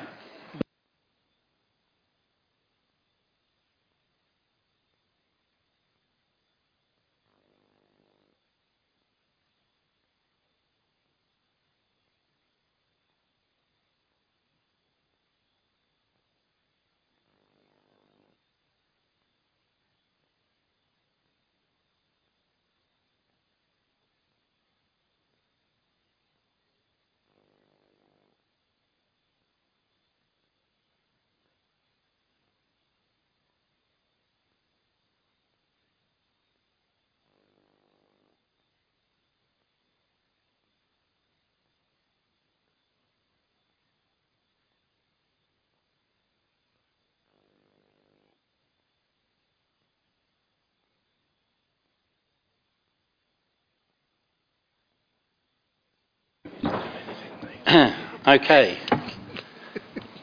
Nice of you to join us. Meeting is resumed. Mr. Theobald, if you'd like to take it to UTT 170649, outline permission, Stevens Lane. Thank you, Chair. This outline application has come back to committee following a challenge on the previous committee report and resolution by members on this application for 8 dwellings with all matters reserved on the basis that the previous report to committee had not properly addressed the heritage protection issues with regard to the proposal, in particular respect to 2 listed buildings, 2 Grade 2 listed buildings, namely Stevens Farm Barn and Yew Tree Cottage. Now, the application is for the principle of development with all the issues which were addressed in the previous report, as well as the listed building issue as well. We have received a sub-rep from a J. Haslam, which is referenced to rights of way, and I'm not of the opinion that's actually a material consideration, but I have read the sub-rep and concluded as follows on that, that it's not a material consideration. There's also been some communications that I've seen from other third parties with regard to due process and other items raised as third-party comments. I've looked at all of these and I consider that none of those raise new issues for this proposal, where in any event I have updated the officer report to include them as summary points in the neighbour representations. Now, members will be aware of the site again this morning, and I don't particularly want to say anything other than the report with the listed building assessment, which is comprehensive. I believe it is still the case that the officer recommendation is for approval, subject to conditions whereby reserved matters would come forward on a further application were members mindful to approve this application. Thank you. Thank you, Mr. Theobald. Okay, we have a few speakers, and I'll start with Mr. Clark. Sorry, Mrs. Clark.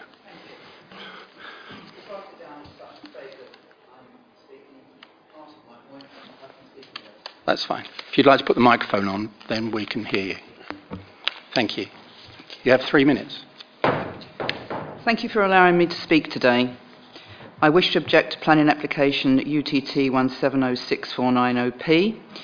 I wish to add that I am not anti-development. However, I do believe that any development allowed should be determined in accordance with the law and appropriate for its location. This matter has returned to committee following the original grant of planning permission being quashed. The previous decision was unlawful in that it did not properly apply Section 66 Listed Buildings Act, and so no analysis of the test under paragraph 134 of the National Planning Policy Framework took place. For reasons I shall explain, I believe that the 8 dwellings proposed is not appropriate. Firstly, there has been no consultation or adequate notification of the redetermination of this matter, or how the assessment has taken place and by what criteria. The Planning Officer has addressed the heritage issues by utilising the services of the Council Conservation Officer. As the Conservation Officer has been asked to judge on heritage and set in issues with this proposal, her views need to be acknowledged in their entirety. I therefore question why the Planning Officer has omitted part of Mrs Bosworth's report, which actually only amounted to 2 pages. Turning to the most recent Commissioner's report, which says that some form of development would be acceptable, the reason given is that the new dwellings would be some 45 to 30 metres away from the adjacent listed buildings. Why has this point been omitted from the Planning Officer's report? This is a fundamental point that needs including in his report. I have marked up on a chorus's drawings here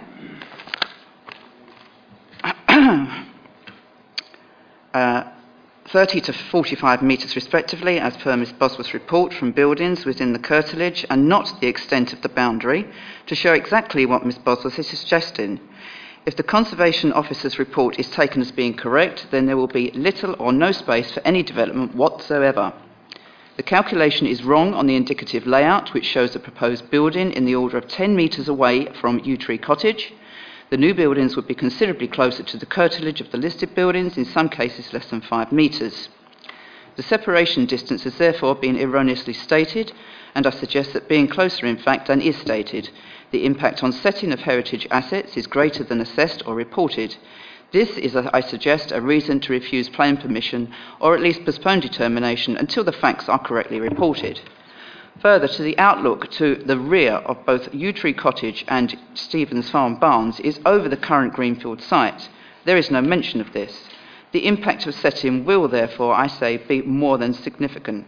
I believe that the impact on setting in squeezing in 8 dwellings on the site is unacceptably high, and therefore the application should be refused. The NPPF Para 128 states that local planning authorities should require an applicant to describe the significance of any heritage assets affected, including their settings. I believe that UDC are the only body to have undertaken this. Why has the applicant not been required to carry out this assessment? Thank you, Mrs Clark. Thank you. Mr Clark. You have 3 minutes. Thank you. The PO report states the ecology assessment is underway. This is completely untrue, and also the bus service runs from Bannister Green, when in fact runs from Watchhouse Green. Throughout this planning application, there have been multiple misrepresentations from various parties, from no water being within 50 metres to no buildings within 200 metres, all misleading and yet not acted upon. The PO in his report will state that S7 will be overridden as it's a loan policy. However, it's been shown that S7 Countryside is related to ENV2 listed buildings and GEN7, and as such development is not in the best public interest. As to ecological matters, newts should start to resurface soon, and an updated report is anticipated. I suggest the details of them reports should be seen before any decision for outline permission is granted. Of course, once outline permission is granted, development will likely follow and protected species habitat lost. There is also the issue of consistency. Case law confirms that consistency in decision making is important to ensure fairness and also public confidence in the planning system. The Council must act consistently or provide a cogent reason to depart from this. An application which has a number of similarities to current has been refused. Here I refer to Sparlings Farm 172251 OP, in which outline permission was refused for a site in the countryside, free of built form, notwithstanding the lack of 5-year housing land supply. In that case, there was no heritage or protected species issues. Here there are. I suggest the decision here should align with Sparlings Farm and refuse permission. A private email from the PO agreed that there were similarities between the two sites, but he has refused to include this anywhere in his public report. A further example in the case of land adjacent to Aylands in Bannister Green, 161071, in the case of development for one house on a plot just over half the size here. The distance to Aylands, a listed building, is in the order of 35 metres, which is greater than here. Further, this is a 6 metre wide grass verge and mixed native hedge to the planted, which I suggest mitigates some of the adverse impact. No similar proposals are made here. In short, I believe the construction of 8 dwellings amounts to overdevelopment of the site.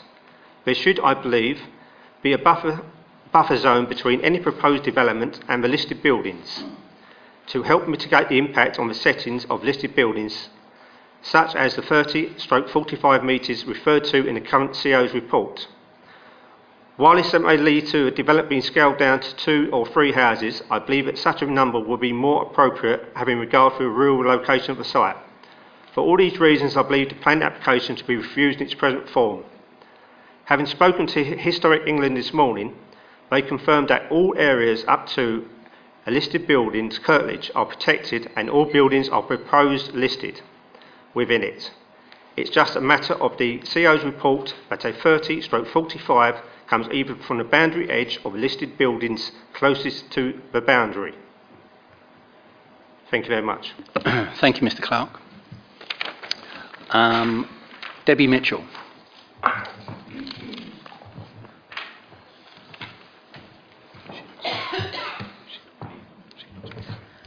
I'll be briefer.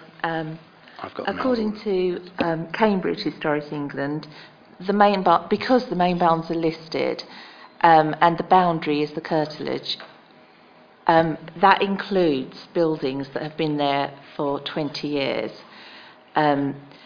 And these would include garages that are built at the end of the gardens, and therefore, with Mrs. Bosworth's suggestion of a 35-40 metre buffer zone, it would go to about halfway into the development one side and halfway into the other, which I think Steve might have mentioned.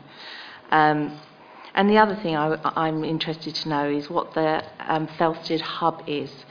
The developer has suggested that he will make a donation to this should he get the proposal agreed. And I've tried to do some research, and it says that the Felsted hub doesn't exist. And if it doesn't exist, I wondered what the developer is thinking he's going to pay into, as it's a non-entity, as far as I can see. And they're my points. Thank you very much indeed. Jackie Keith, sorry, I took you out of order. That's all right. You have 3 minutes. Thank you. Thank you for giving me the opportunity to speak today. I'm a resident of Stevens Lane, and I live in one of 4 of the listed buildings, because there are actually 4. There are 3 barns, three barn dwellings, and Yew Tree Cottage. I'm not anti-development as such, but I do feel that appropriate measures are taken to preserve the natural surroundings and the lives of residents and visitors who enjoy our tranquil and our quiet lane. The quiet lane to which I refer is designated as such, and with a width of 2.8 metres is suitable for only 1 car to pass at a time, unless you drive onto front gardens and verges. Adding a new road will add more pressure to the already poor condition of the lane and present an added danger to those who drive and walk in it, as well as the children who also play on the road. We are talking about the possibility of an additional 16 to 24, possibly even more, if you include siblings and visitors. Add to that deliveries and visitors to another 8 dwellings, it will incredibly increase the transport in the lane. Highways have stated they have no objection. However, no detailed report of conditions on a day-to-day basis, to our knowledge, has been conducted, or an assessment of whether large vehicles, e.g. dust carts, will be able to access the new road without incursion onto nearby gardens or verges. If we talk about precedents, then surely a new road is setting one, which could in the future harm the rural aspect of the lane, setting a precedent for other such access for new buildings or developments. Barbara Bosworth mentions in her report that a precedent has been set by the construction of 2 houses on the lane. This is very different to a development of 8 houses and an access road, which will infringe on the 30 and 45 metres from the curtilage of the listed buildings, either side of the proposed developments, and a new road.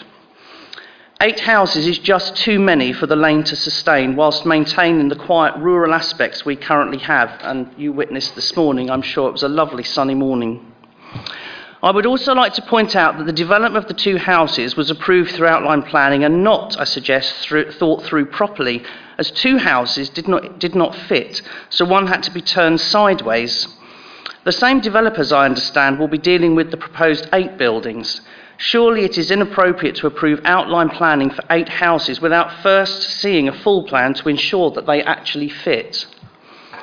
With such a small area to play with, the position of the houses needs to be carefully thought through, taking into account distance from listed buildings, access to said buildings, materials design, and that will be 100% appropriate to the setting, and an assurance that the developer complies with all regulations. One of the assurances given for this development is that the hedge road be kept. How will this be regulated, as the houses built across the road from that land had the same stipulation, but the hedge was taken down by the developers and nothing was done? There is now a laurel hedge, which is not a native species and doesn't support wildlife. The land where the 2 new houses have been built, all the trees and hedge were just removed on one Saturday morning without considerations. The newts were relocated, but their numbers are now non-existent in the new pond. A precedent has been set by the council to refuse planning twice on the proposed site over 20 years. I would like to ask councillors once again to consider sticking with this precedent and to refuse outline planning, at the very least until full planning proposals are presented, a full highway survey conducted for the new road, and its impact and conservation approval of the development. Thank you for hearing me. Thank you very much. Lee Prowse.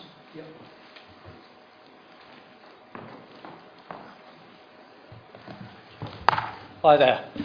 My name is Lee Prowse. I live in Yew Tree Cottage, which is one of the adjacent listed buildings, which is 16th century. I would say I'm the owner, but I don't count myself as an owner. I am looking after that property for the future generations because it is a listed building. Once you ruin the area, damage the area, it's gone forever. When we first moved in, it had some flooding type issues related to it, and we have done a certain amount of work to alleviate that problem, so it no longer has a flooding issue. Where does that water go? It goes in that ditch, which is, everyone says, is bone dry. I can guarantee that ditch is full at certain times a year. It protects that listed building. If without that, it's going to be a problem. I would like to highlight that the area which is identified is actually outside the designated development zone. The lane itself is designated as a quiet lane. If you look at the number of properties in there and you add the 2 which are currently being built by the same developer plus another 8, that presents about a 50% increase in properties, 50% increase in potentially vehicles, delivery vans. I have 3 grandkids and they ride their bikes up and down that lane along with horses, people taking their dogs. It has no lighting, it's pitch black at night. When it's raining and you've got the puddles from other developments, they're fighting their way through it. There's no pavements to protect them. So my 4-year-old granddaughter, when she goes down with her stabilisers, because of the camber of the road, she's in the middle. Do I want to see another 50% through traffic basically endangering their lives going forwards? Covered flooding, what else we got? Ecology, I think we've pretty much covered the ecology side. The fact that, the newts got moved from the other sides. If you empty them into a desert, they probably won't survive, and that's exactly what happened. It was a hole in the ground with no water. I very much suspect most of those are dead anyway. I suspect if they try and move them again, it could end up with exactly the same situation. Stephen has also mentioned about the curtilage area around the 2 listed buildings, which I think has been totally neglected. I think that definitely needs to be looked into. There was also, the other item was, there was a right of access item mentioned very early on along the side of Yew Tree Cottage. That has been used as a right of access to the fields around the back for decades, and I think it does actually come into play. So I think you need to revisit that particular situation because that is, that needs to be taken into account. The driveway at Yew Tree Cottage comes adjacent to where that access point is, and some of the areas there are basically identified as the main access routes. There's already visibility issues coming out of my driveway because of the restricted area. I'm looking at potentially another 8 houses feeding through into that junction, which makes it even harder. My driveway and also that access point is used as a passing point for vehicles. So we have cars basically cutting into that gap. If you've got another 8 worth of cars trying to come out there, there's going to be a big accident risk around that as well because it's not designed to do that. What I'm asking the members of the committee here today is to reject this. And this was along the lines you actually rejected a proposal many, many years ago for the houses bang opposite me. And yeah, I'm just winding up. And this is actually a worse development. It's actually in this state which is coming through, and it's just going to, there goes too many people, too many houses in that particular road. Thank you, Mr. Prowse. Thank you. We got it. Felsted Parish Council.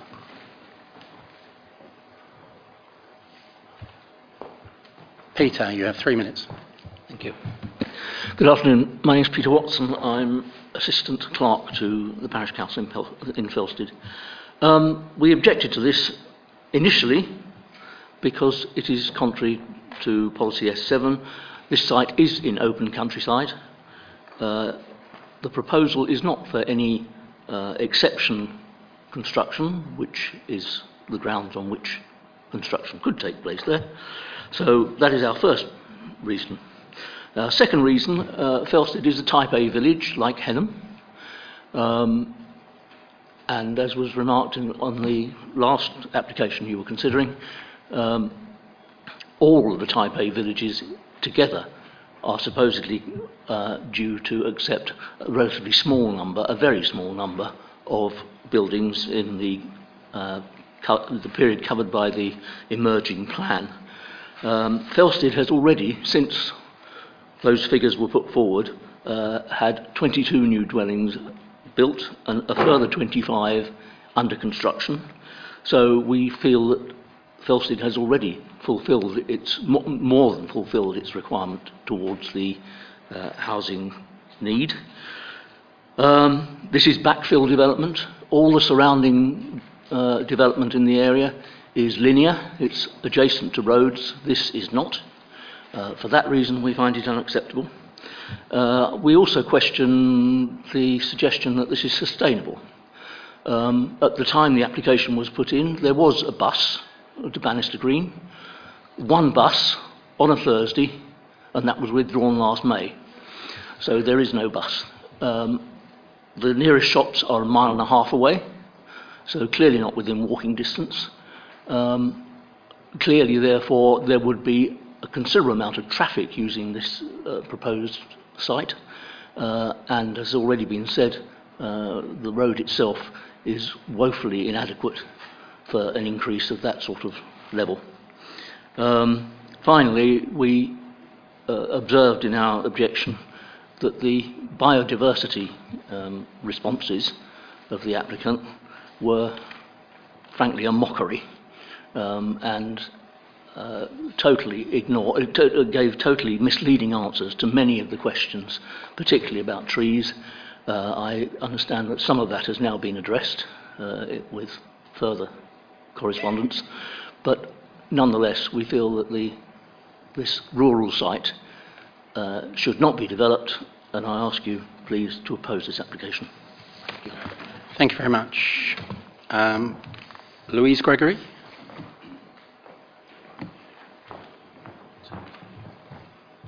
Mrs. Gregory, I think you have 15 minutes. I don't think I need that, thanks. Sounds good to me. We are only here this afternoon due to the need for the Planning Authority to revisit this application, which was supported unanimously by the committee in September 17. The only outstanding issue being in effect the development would have on heritage assets. Your own officer has provided a comprehensive report on all other issues relating to the application with a firm recommendation for approval. When consulted, the Conservation Officer in her response has stated that the residential use of the site, which is between two Grade 2 listed buildings, would be unlikely to diminish the setting of the heritage assets in any greater degree than the modern housing already in existence. She goes on to state that the proposal is acceptable in principle, which in effect is what an outline application is there to achieve, subject to a well-designed scheme, which would be subject to the reserved matters application should permission be granted. The various site layout plans submitted to date have been indicative to show that 8 dwellings can be accommodated on the land. The density of dwellings compared to the size of the site is low, at only 12 dwellings per hectare. Therefore, 8 dwellings can easily be satisfactorily accommodated in lots of different ways.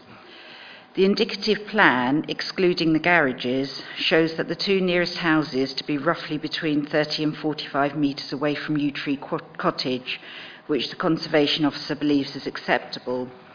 The indicative plan shows all houses to be separated from each other by between 10 and 15 metres, which is significantly above other modern housing developments and more than the properties, the ash, the cedar, the maple, etc., on the other side of the road.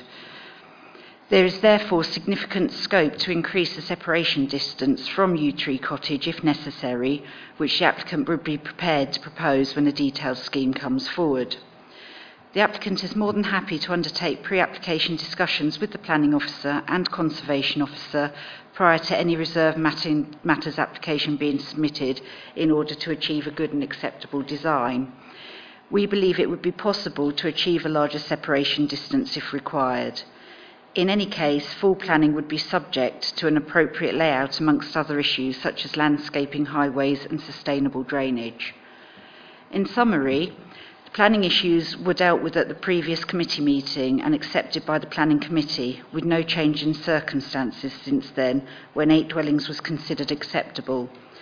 The only outstanding issue, therefore, is the matter of effect of the development on nearby listed dwellings, and with an appropriate layout, the proposal is considered to be acceptable. It is also worth stressing that since the previous decision, the Government has issued its draft new MPPF.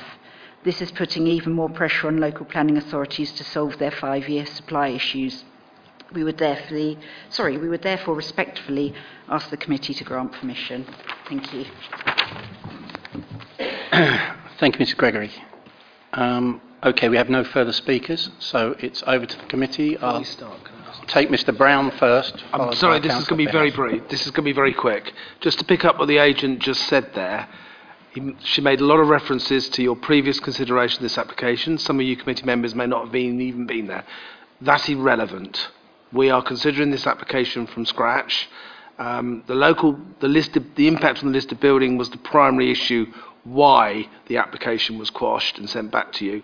But a lot of what you've just heard doesn't just cover listed building issues. So you do need to consider the whole of the issue from scratch, not just be, there's an emphasis. If you're criticised for missing something out, then you can, in consideration, just consider that point. So you still need to consider the point in the whole round, but we've now added the listed building bit amongst all that into the mix as well, just to reset that. Councillor Fairhurst and Councillor Lodge. Thank you, Mr. Chairman. I think we are very fortunate to be on this committee because we went to visit places like this. It's a lovely road. I was quite surprised how beautiful it was, and I would certainly be walking there again myself one day. We also need housing. That's important. I want to make particular mention of the officer's response after our visit to produce a little map like this, and I congratulate him. It's amazing turnaround time, and I thank you. And it goes to the nub of my issues here, because our conservation officer, and we are very privileged to have the conservation officer we have, pointed out that the listed building and approach to the listed building is critical, and it gave us these distances from which we can draw sort of radii and establish what land we can use without affecting our listed building. And it's pretty conspicuous from your drawing that there isn't much space left for 8 dwellings. That's not to say we shouldn't have houses there. I think I would love to have a house in that region and walk on that street, but it looks to me like a little bit crowded if you're going to try and get houses in that space. So my point is this. if we look at the Conservation Officer's report, which I actually found quite comprehensive, we're trying to achieve two different things. On one hand, we need to build houses. On the other hand, we have to recognise and respect the environment we live in, and obviously not to detract from our heritage. So I think on that basis, already I have a problem with the conservation issue. The second I have, and I must point it out, is on page 49, about the comment made about policy Gen 7. It goes through quite a lot of detail in terms of newts and bats and all sorts of creatures. Hair-streaked butterflies, I don't know what they are. And it sort of says things like existing translocation newt pond and removing people and encouraging bats to move and so on. And I've always been a little bit sceptical of it. You know, if we're going to move everyone, then it's fine. We've got no problem with any kind of environment. So I would have a question mark about that. So at the moment, I'm reserving judgment, but I'm afraid on issues Gen 7 and the conservation one, which I think is ENV2, I would have significant problems. Had this been an application, an outline application for, say, 4 or 5 houses, I would have probably been inclined to say, well, let's give it a try and see what happens in detail. But I'm not sure you can do that with 8 houses. So at this moment, I'm not in favour. Thank you. Thank you, Councillor Fairhurst. Councillor Lodge, and then Councillor Freeman. Thank you, and thank you also to officers for producing this so quickly. I was going to say I had a few questions. Mr. Brown answered the first one. Thank you for that. The second one then is a little bit more detail on these separations, and should we be measuring the distance from A, the curtilage of the listed building, to B, the curtilage of the new build, or from the new build to the listed building itself, or some other combination of that. So I'm not quite clear on that. And if you look at this diagram here, whilst we're 45 metres from the original listed barns, the question also then comes up is of the other buildings within the curtilage of the listed property, which I understood were also considered to be listed. House number 8 is in fact only 7 metres away from there. So I need some clarification on that. Then, if you go over to the left-hand side of the site, presumably west, if this is a north-south facing thing, we've shown that House 5 is in fact 30 metres approx from Yew Tree Cottage itself. This actually ignores the fact that I've got a nice scale ruler here. House number 1's only 20 metres away. So why have we looked at what is not the closest house? So I have some severe doubts over what we've actually been shown here, and would like some clarification. And coming back to this for what is the third time in recent months, it would be very useful to have the Conservation Officer here to talk about this, and we seem to persist in not doing it. I'm going to ask Mr. Theobald to clarify the 30 and 45 metre buffers. Thank you, Chair. Just for clarification purposes, since the site visit this morning, I have spoken with the Conservation Officer face to face on the way in which she has set out her assessment on the separation distances. Now, it's something I suspected, and what it isn't is a recommended buffer zone between the two respective listed buildings, one either side of the site. So I repeat that now. It's not her opinion of what should be a sufficient separation distance to protect the setting of those two listed buildings. What she did, and it is just a matter of fact, and it's just a bit of a variance on the survey figures.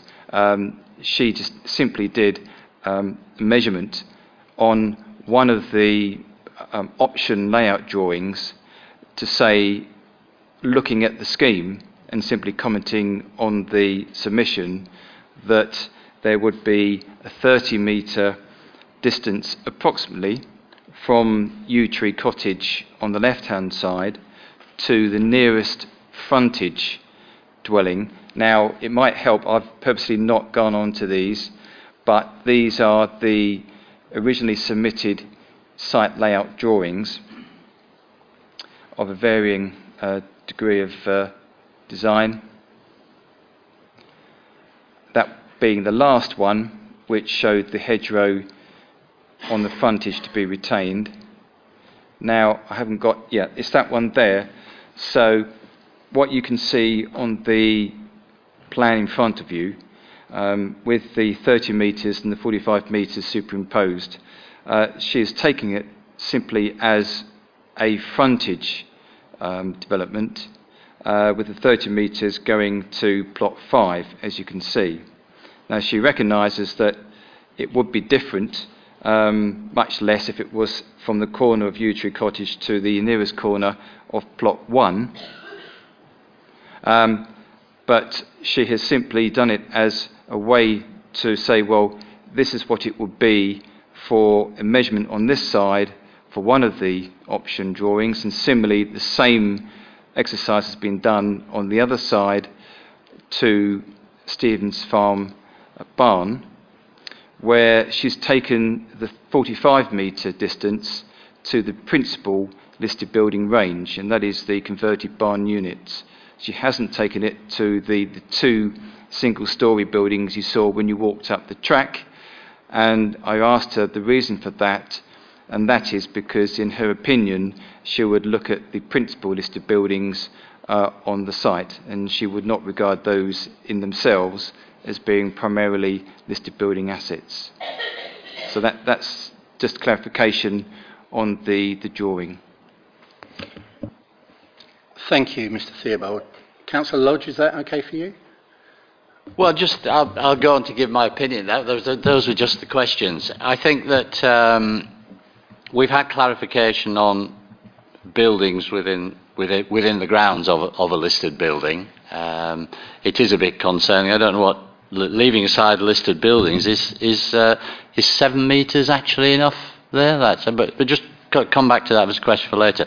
But if we're then looking at the western end, it is pretty ludicrous to take the 30 metres to the front and ignore the 20 metres to the back, particularly that one impression of that site really was that it's quite elevated at that point. So in fact, building number 1, let alone number 5, would seriously overlook the Yew Tree Cottage, and I would be anti allowing that. So if this was a detail coming to me, I would be very worried about 5 to a degree and number 1 in particular. So I think my overall conclusion is that I don't think we could fit 8 in here reasonably. I think we probably have to accept the principle of development there, but overall 8 looks too much, and I'll sort of wait for some other comments on that before I make a final decision on how we might want to play it. Though I would just ask that one particular question: is 7 metres enough away from any building, never mind a listed one? Okay, thank you. Any other comments from the floor? Councillor Freeman. Yes, thank you, Chairman.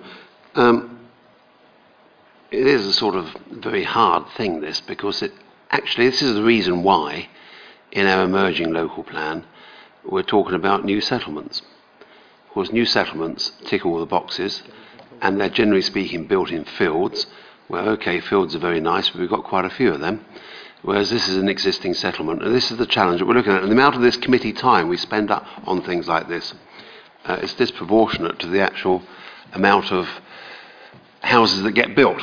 I'm not saying we shouldn't do it, but actually we should get on and build the new settlements, get on with it before we have them imposed upon us.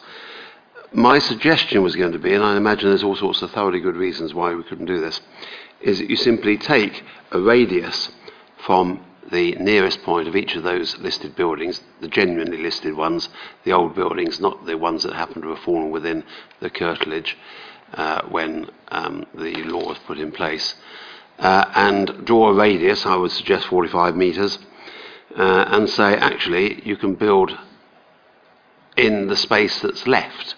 And if you do that sensibly, you'll end up with much fewer houses. But I think that's the only way of protecting these listed buildings. I've lived in listed buildings myself. I've modernised 2 of them. Yew Tree Cottage is one half a very listed building, and the other half is there, and the barns are something else. But that's what I would do. You end up with about half the site then that can be developed, but it should keep everybody happy. Maybe not the person that's trying to build 8 houses, but you can't always get what you want. Okay, thank you. Any other? Councillor Wells. Are we at liberty to grant permission for a lower number, or does it have to be 8 or nothing? Right, I'll let Mr Brown answer.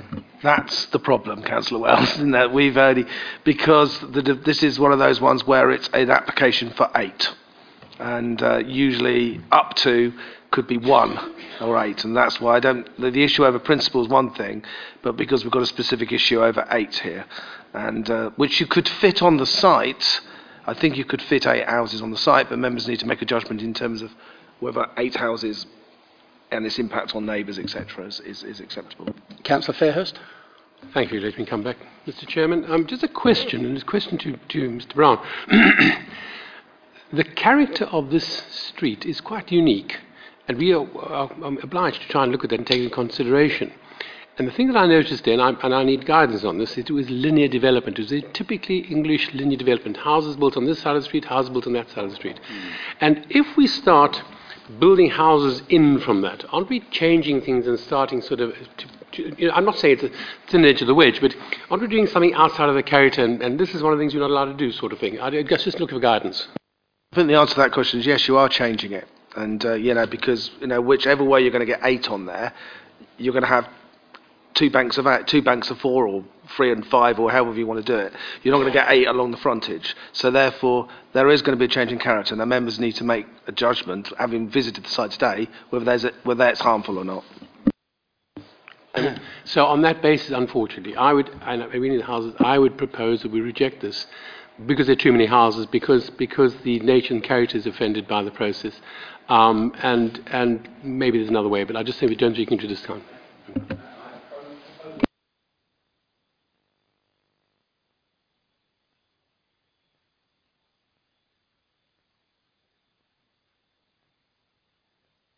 Policies to that. No, I'm just going to go through the policies. Can I please ask you also, though, for the environmental, the Gen 7 as well, please? Can we just park Gen 7 for a minute? I'll come on to that issue in a minute.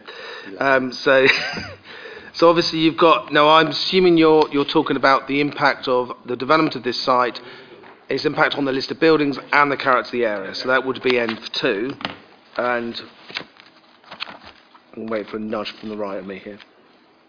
Left of me. What would be Gen 2? Just Gen 2, isn't it? Yeah.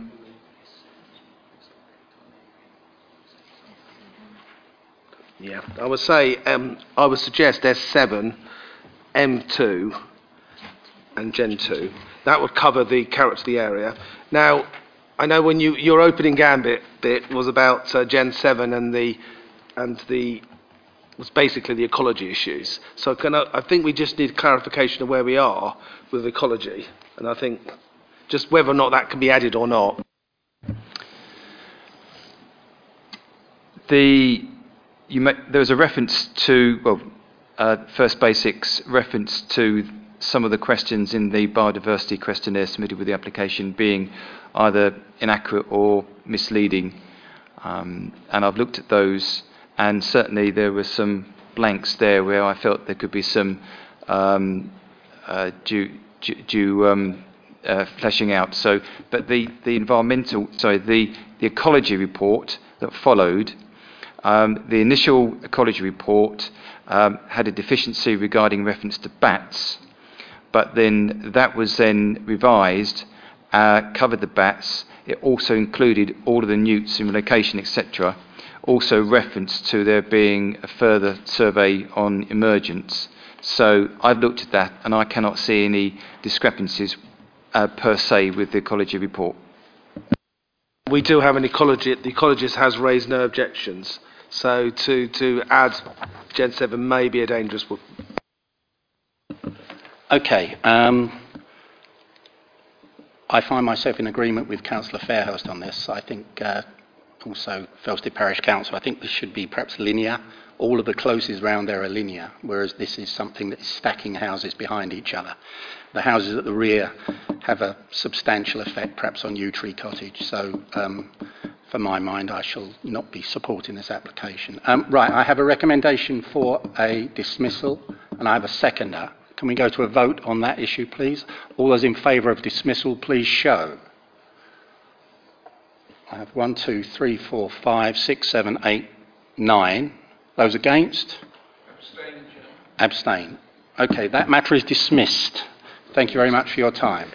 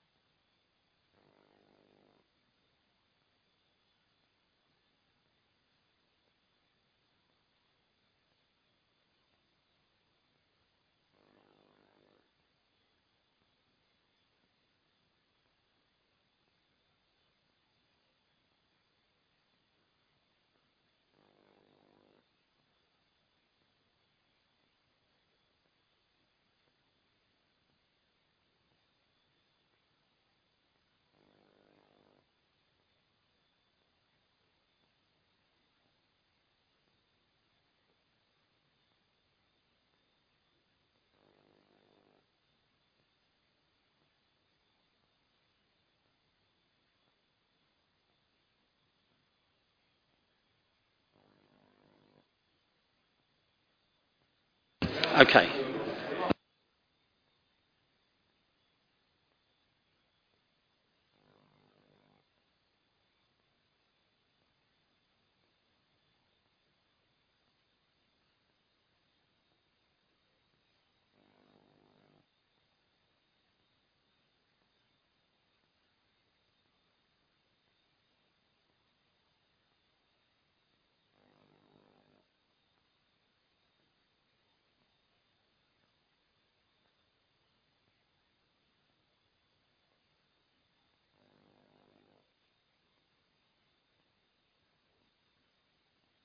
Okay, ladies and gentlemen.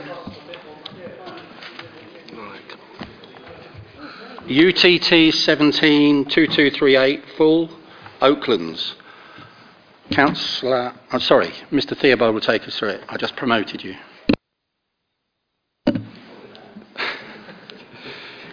Thank you, Chair. Just one piece of housekeeping. We've had a rep from the developer in a letter dated 8th of March who has made various comments, but obviously essentially supporting the proposal.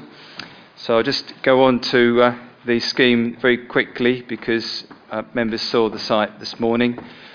This is the site. As explained, it is between the A120 bypass to the south, the Tallywimpey housing estate to the right under construction, to Ongar Road to the north, and then the Red Row development being built out to the northwest. This is the scheme. This is the revised scheme, and this shows the market housing essentially to the right-hand side in the middle here, and also down here and to the bottom here. There would be two market bungalows here, which would be the accessible units and wheelchair accessible if required, beg pardon, and affordable to the top, and these would be affordable down the side. This is profiles across the site in various directions. You can see there is a gradual slope from the Ongar Road frontage through the site down towards the A120. The site has a mix of housing styles and types with a range of bedroom sizes as stated in the schedule to the report. And this last drawing, as I tried to show you this morning, is a tree protection plan, and what that shows is the highest quality trees, category A, which will be retained, and the red, by contrast, are category U, which are unsuitable for retention. Just one thing to say on this, and it may come out in the body of the discussion, but it is the case that the council has served a tree preservation order on this site, which was pursuant to a case of this high specimen oak tree being ring-barked, as members saw this morning, and there was a fear that these other trees of high amenity value would also be going the same way. So there is a TPO currently in force which relates to the 3 larger trees you can see here, which are on the surrounds of the pond and up there as well. So that, Chair, is the proposal. Thank you.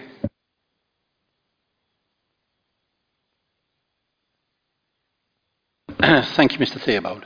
Okay, we have no speakers on this item, so it's straight over to the committee for their comments. Please. Councillor Freeman. Yes, thank you, Chairman. Can we go back to that tree preservation chart again, please?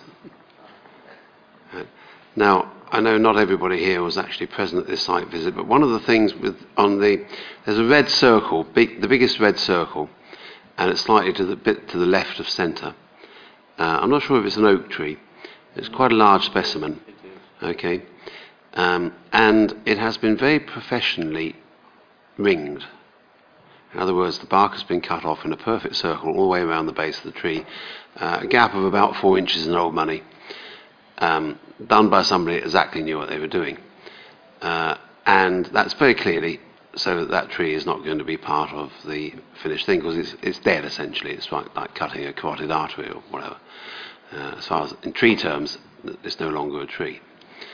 And that was obviously deliberate, doesn't happen by accident. And I think that informs how we should deal with this particular application. It informs, it shows the goodwill or lack of goodwill on the part of the owner to have taken that precaution, because a big tree takes up a lot of room. And so what I would suggest, and I think the site itself is okay. Can we go back, please, to the image of the actual build-out, what you expect, the plan. And right at the very bottom, it doesn't show very well on this projection, but right at the very bottom, the bottom corner is truncated. It's truncated because there's the A120 running across it. So that bottom corner is particularly noisy. It was quite noisy when we were standing just slightly above the centre of this site. And so what I suggest, Chairman, is that we apply as a condition, mindful of the approach that the owner has taken to the tree preservations, mindful of that we add a condition that the attenuation measures should achieve at least 10 dBA, 10 decibels attenuation, under all conditions of the road noise. That's something that can be measured. You can go out and do it. We have a value already. I think 55 dBA was mentioned for the site. I'm looking for attenuation that cuts that down to 45 dBA on the site. It's perfectly possible. It won't be easy, but I think it's a reasonable thing to do. The other thing is that the blue houses in the bottom left-hand corner, just so happens they're all affordable. And our policy is supposed to be to distribute these across the area. We understand why. It's the noisiest part of the site. I can go with that. But I think a robust noise attenuation measure on this site is called for. Thank you. I'd just like to clarify exactly what you're asking for. Are you asking for 45 to be set as the limit? A 10 decibel dBA reduction. So we can 55, if it's reading 55, 56 now, you're looking to come down to say 45. And that's measurable. The point is, the metrics... I take your point, it's measurable. I don't know whether it's achievable. Well, 10 dBA is... it's a very noisy site, fine, you know. If it's not achievable, Chairman, they can come back and argue with us and ask for it to be relaxed. Okay, I'm going to ask Mr. Brown just to clarify if this is... First of all, I'm going to ask Clive on this one, to be honest. On that, I will come back to you with the trees, because I can pick up an issue about the trees. But on terms of the... Would you like to pick up that one up? Right. With reference to the noise, there are two considerations here. First is external noise, and then secondly is internal noise by assessment. So the consultant noise report has been modelled on both scenarios, and whether you're inside a dwelling during the day, which is on the 16-hour LEC, or during the night, and also if you're, for example, sitting in your back garden, sitting out area. Now, the modelling in itself, when the noise consultants actually prepared this report, could not actually do a proper noise survey, and the reason for that is because the construction work at both Taylor Wimpey and Redrow would have distorted the noise measurements, so therefore it wouldn't have given a true reading of the required dBA on all of the units. So in terms of, first of all, external noise levels, you haven't got a copy here, but I have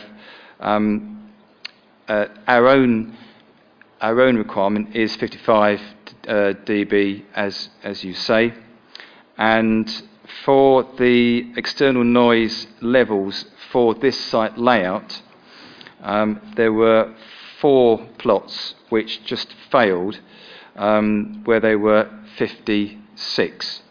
Now, the others range between 51 and 55. Okay.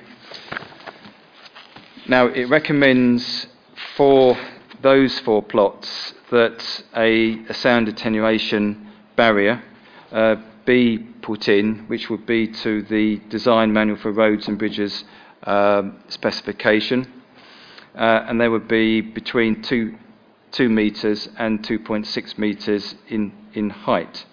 And it says that the thickness of the barrier will, as a minimum, achieve the requirements of paragraph 713 of that manual. So I've looked at that, and so has the environmental health team, who've commented on the noise report submitted. As far as the internal noise levels are concerned, it goes without saying, because it's set out here, that the plots farthest away from the ON20 would be totally compliant. And what it says as a conclusion, I'll just read this to you. It can be identified from the table for the internal noise measurement that the vast majority of the plots assessed will not achieve the criteria with open windows. So it goes on to say that the majority of the facades which are orientated towards the ON20 on Ongar Road, traffic noise, and that's obviously pertinent to the affordable housing in the southwest corner, will require an alternative means of ventilation other than trickle vents, so that future occupiers will not have to open windows during potential overheating events. So it's recommended for those that there be what's called a positive input ventilation system, so that would deal with the internal noise. So you could open the windows. Circuit this, because actually this is going into a detail we don't require. The inside of the house is, I'm relaxed about, of course, the owners or whoever lives there can improve the attenuation inside their own dwelling. That's a relatively easy thing to do. I'm concerned about the noise level, sound level, actually outside in the gardens, the green spaces. Of course, you can't do anything about that. And if you're telling me that we've set a 55 dBA level, and that's acceptable, we've set ourselves an incredibly low bar. It's something you just step over. Of course, 55 dBA is quite loud, as we saw when we were halfway up that site. Now, we have here in the room, we have an expert, not necessarily on sound attenuation, but we have a highways expert in the form of Mr. Splunt. He, for some reason, has joined us. I don't know whether he'd be willing to come forward and give us... I haven't spoken to him about this, but actually, since we have an expert in the room on highway stuff, I would suggest that we actually make use of that expert and see whether it's feasible to bring the attenuation down to a lower level. Of course, 55 dBA is noisy and it's there all the time. Mr. Sprunt, would you be happy to answer that question?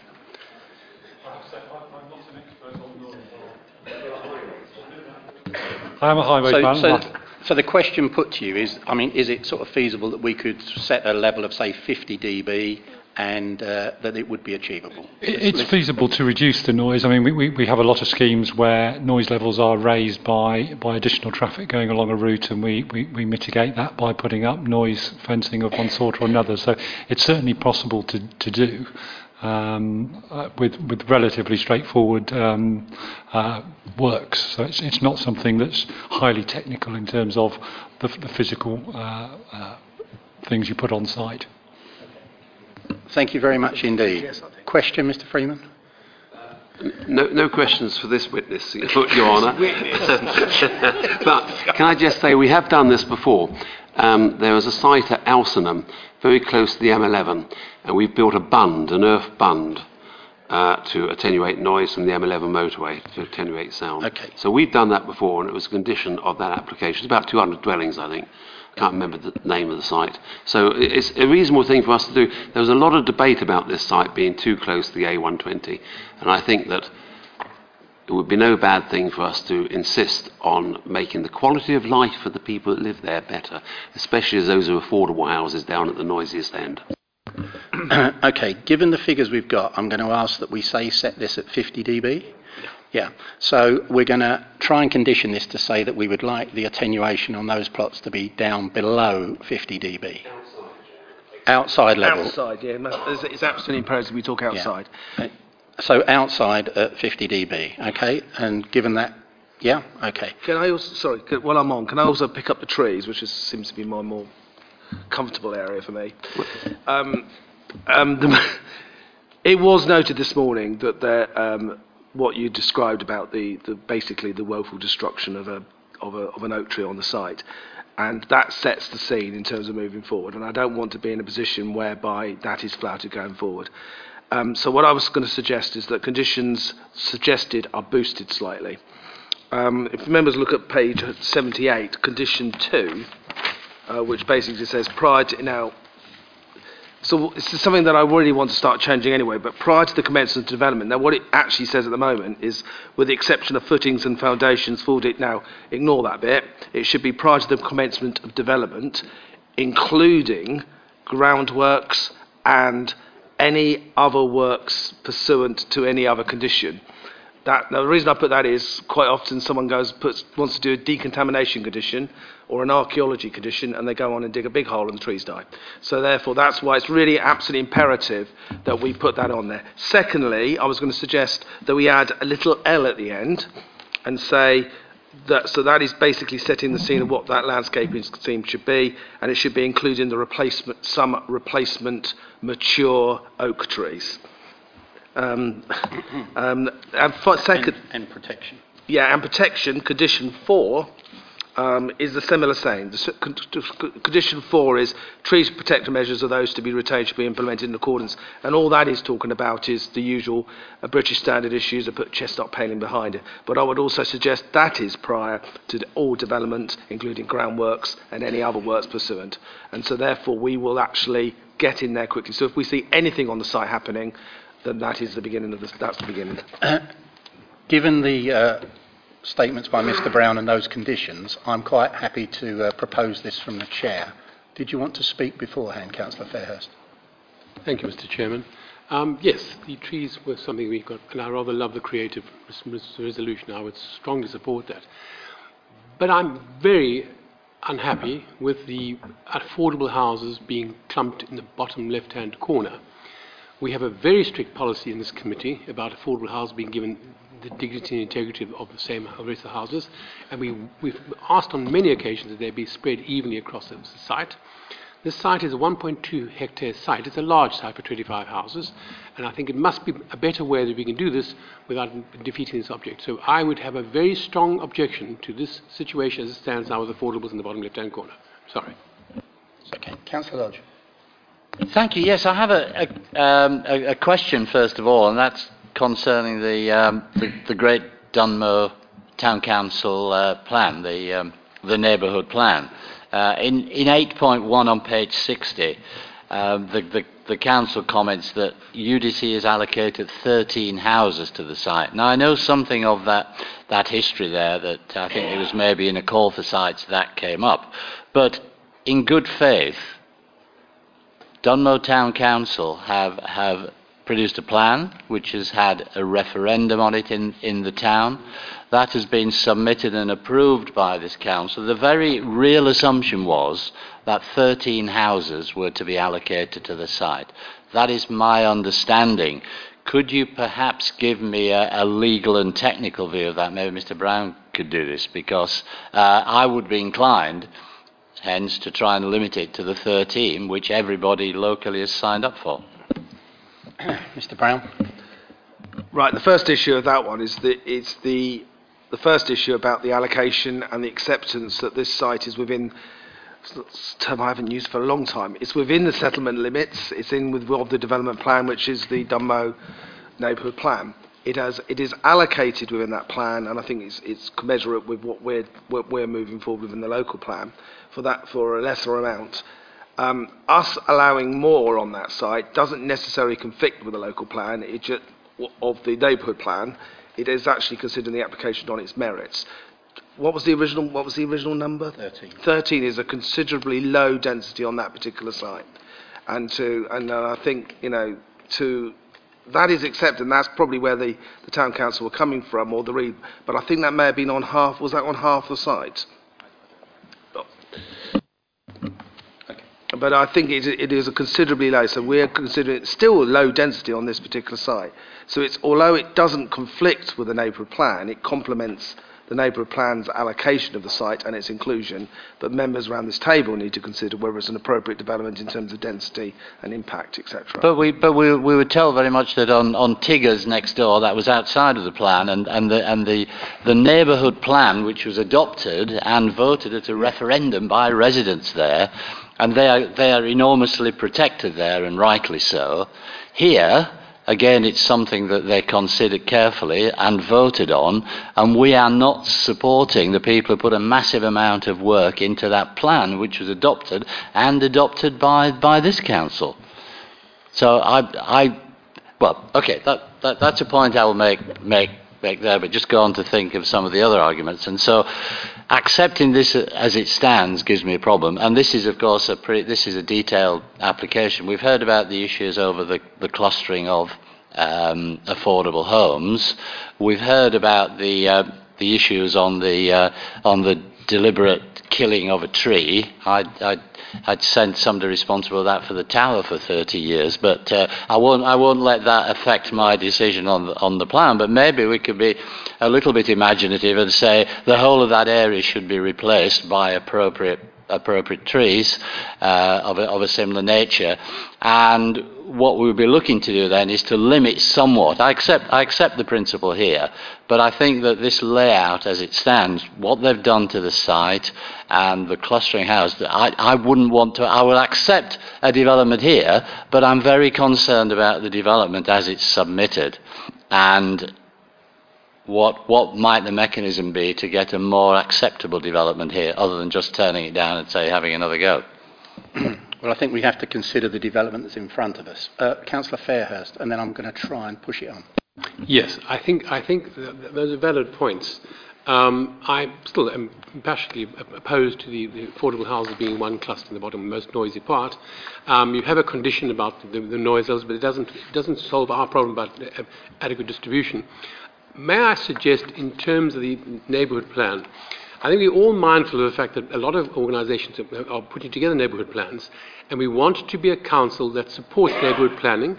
We want to show that we are committed to the process. So might I suggest that even if we go for this as an exception to the neighbourhood plan, we actually state that. In other words, we recognise that 13 houses was in the neighbourhood plan, and we would normally adhere to that, but in this particular case, it's fairly low density, and so this would be seen as an exception rather than we're not listening to the neighbourhood plan.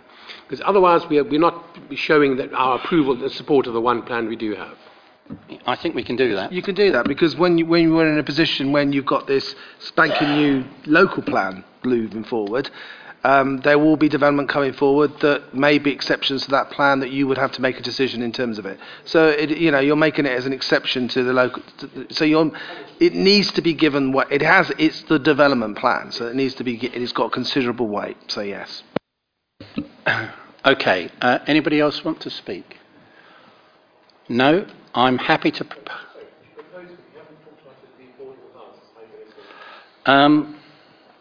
Yeah. Elizabeth. Yes, Elizabeth. If I can assist the committee on this, affordable housing is transferred to registered social landlord approved bodies under the under the Housing and Regeneration Act, and those registered social landlords want all their properties clumped together. They have one title which considerably reduces their costs, and it's also administratively and managerially convenient for them. In a nutshell, it's the RSLs who want the houses together. I appreciate that, but then if you're going to clump them together, we don't put them in the bottom where the most noise is and conspicuously show it out to be affordable housing. That's not what this committee is all about. So I'm afraid it's not good enough. Okay. Clive? Thank you. Just for clarification purposes regarding your point on the clustering, it was a bit difficult to show this morning because of the wind. But this scheme has been negotiated in terms of the affordable housing provision on the site, which as 40% of 25 is 10 units. Okay. Now what you can see here is this from here to here is 8 units. Okay, and then these are 4 market dwellings to bookend the site on the southern end, and then you have this is the market housing. But up here you have a pair of affordable housing dwellings right at the frontage. So it was to sort of show that you'd got affordable at the top, market in the middle, and in the corner at the bottom, with the remainder being either affordable or the wheelchair accessible bungalows. Okay. Look, I think what I'm going to do here is I'm going to propose a deferral and let the plan come back to us with perhaps a revised layout, rather than a refusal and rather than go forward. Is that going to find a seconder? Right, that's found a seconder. Everybody unanimous on that? Yes? Yeah, everybody happy? Right, moving.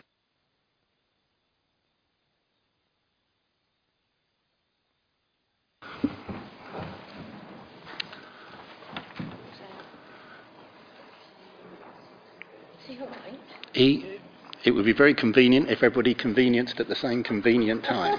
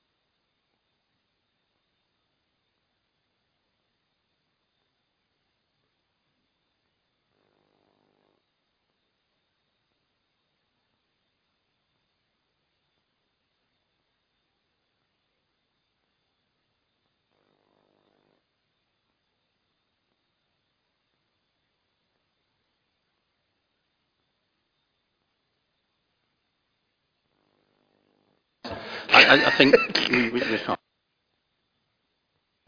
Right. Councillor Fairhurst, if you'd like to come down from the gods. We're back. We're nearly back. I've lost John. Jesus. We have to defer that one because okay. I know. I'm going to bloody issue colostomy bags. Right, we're back. UTT 172352, full application for Welcome Break Service Station, Dunmow Road, Birchhanger. And we have one speaker, which is the agent, Jennifer Smith. Oh, no. Jennifer, could you just follow the presentation? I was told to speed things along. Yeah, I've decided to cut things out. Speeding things along. It might help if I tell you what it's all about first. Mrs. Denmark will now do her presentation. Thank you. This application relates to the Birchhanger Green Welcome Break Service Station. The land involved is part of the internal road network, which is around here, and the Days Inn hotel, which is here. Their car park is there, and then it involves some land on the highways, and the works which are required within the highway don't actually require planning permission because they can be done under permitted development, which the Highway Authority have the right to do or people can do on their behalf. So the proposed works will require the removal of a small section of hedge here.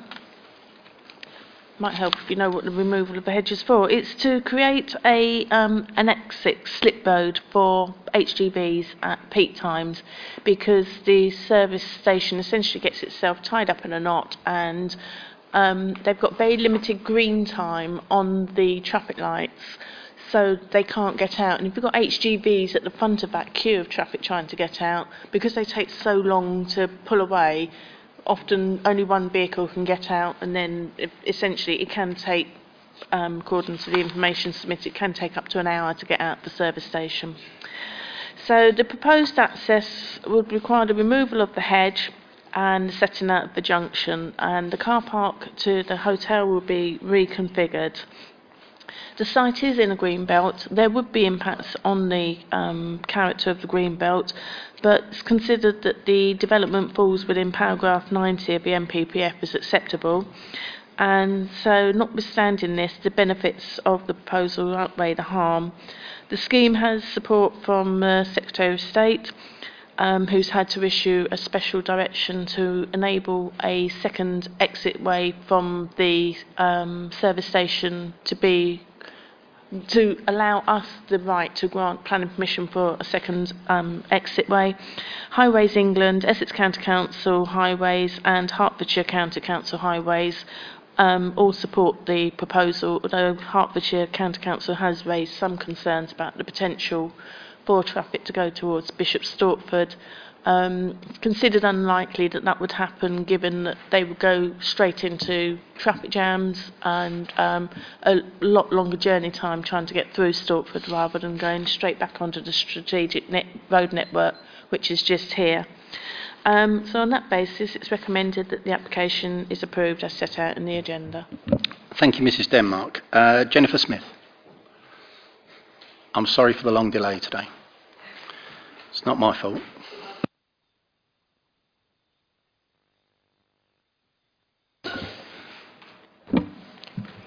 My name is Jennifer Smith and I act for Welcome Break, who operate the motorway service area at Birchhanger. The application before you proposes the creation of an exit from the site to provide relief from the significant level of congestion experienced within the site as a result of queuing traffic. This is caused by capacity issues at junction 8 of the M11. As a result, traffic is unable to leave the MSA in a timely fashion at peak times. Peak times for the site are between 11 a.m. and 3 p.m. and the build-up of traffic due to the inability of traffic to leave the site means it can take more than an hour for vehicles to leave the site. Queuing can be so bad that traffic queues through the site and back to the entrance, back to junction 8, which prevents drivers entering the site in the first instance. This is a highway safety issue. The primary purpose of the motorway service area is to provide the travelling public with the opportunity to stop and rest. The inability of vehicles to leave the site runs contrary to this principle and is a particular issue for commercial drivers who have a limited legal driving time. We've now discussed this matter over the last 4 years with Essex County Council and Highways England. We have investigated alternatives, including rearranging the internal layout of the site and provision of extra green time on the lights at the motorway junction, but these alternatives have not worked. The proposal before you is the solution identified in partnership with the County Council and is supported by Highways England. This proposal creates a new exit onto the A1250, which is for exiting the site only. It will allow HGVs to leave the site via the A1250 and the A120 and to rejoin the M11.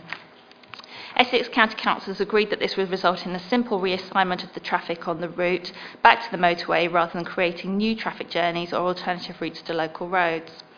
At the County Council's suggestion, a left-hand turn lane to allow traffic to turn towards Bishop Stortford has been provided. Their rationale for doing this was that traffic going to Bishop Stortford would use the A1250 in any case. It would not encourage new vehicle movements. Essex County Council are also of the view that traffic will not try and rat round through the services because anyone who knows the site also knows it would take longer to travel through the site rather than round the edge on the appropriate A roads. Because this proposal is considered a departure from road policy, the scheme has been reviewed by the Secretary of State for Transport, who has agreed that the scheme is a suitable solution to a significant problem. With the endorsement of Essex County Council, Highways England and the Secretary of State, your officers have recommended the application is approved, and we respectfully request that you grant planning permission today. Thank you very much. Thank you very much, Jennifer. We have no other speakers. I am going to ask Mr. Sprunt to come up to the front, if you would, David, and just take any questions that anybody has for you. And we'll start with Councillor Freeman. Thank you. You need to switch your microphone on. It's that one. There we are. Good. Okay. The question I'd like to ask is why don't you just increase the green light time if that's if that's the cause of the problem? Just give them longer on green light. It's much cheaper. None of the traffic coming off the M11 will be able to get off it. I mean, that's basically the capacity of the existing junction is so sensitive that there is no time. Highways England have actually looked at maybe trying to tweak the signals a bit, but there just is no spare capacity on the actual circulation itself to do that. Very briefly, just one other question, which is, if this is for HGVs, I have no problems with this particularly, but if it's for HGVs, how do we make sure only HGVs use it? That seems to me to be quite difficult. Mr. Sprunt. You can obviously put traffic orders onto these restrictions on these, and there will be. We have asked for significant signing to be put throughout the site to make sure that people do stick to that. So. Thank you. Is the junction going to be traffic lighted? Otherwise, how is it going to operate? It is a traffic lit junction, yes. Well, the new junction I'm talking about. The new junction onto the Dunmow Road would be traffic lit, and it would also provide for pedestrians to cross to and from the bus stops as well. So it would provide an extra facility for that as well. Under that, the answer to that question then, what's the distance approximately in metres from this set of traffic lights back to the junction with the existing roundabout at Junction 8? I would estimate somewhere around about 200 or 300 metres. It's as far as that, is it? Yeah. So you're certain that there isn't going to be a backup from this set of traffic lights that's going to come back onto the roundabout? There's enough capacity between them, and we would want the signals linked together because the roundabout is actually changing to a set of signals as well. Okay. So those two sets of signals would work together. That scheme is coming forward starting beginning of 2019. So these two schemes would almost come together at the same time. So basically, you're assured that, or we can be assured that the traffic isn't going to back up off of this set of lights when the lorries are coming out to cause a jam on the roundabout. We have done that piece of modelling work, right, and we're happy that will operate okay. Okay, Councillor Fairhurst. Sorry, just a niggle here, but I'm concerned because we've discussed highways, and 9.1, they're unable to give us a formal response. Are we making a decision here in the dark? I just think we need we have to act on Highways advice. They're the specialists in this area. I'm afraid I'm completely I haven't a clue what's going on here because I'm not an HGV driver and I just don't know how to work. But we've been sort of guided by hope. I would like to think we had an offer. This is a Highways issue, surely.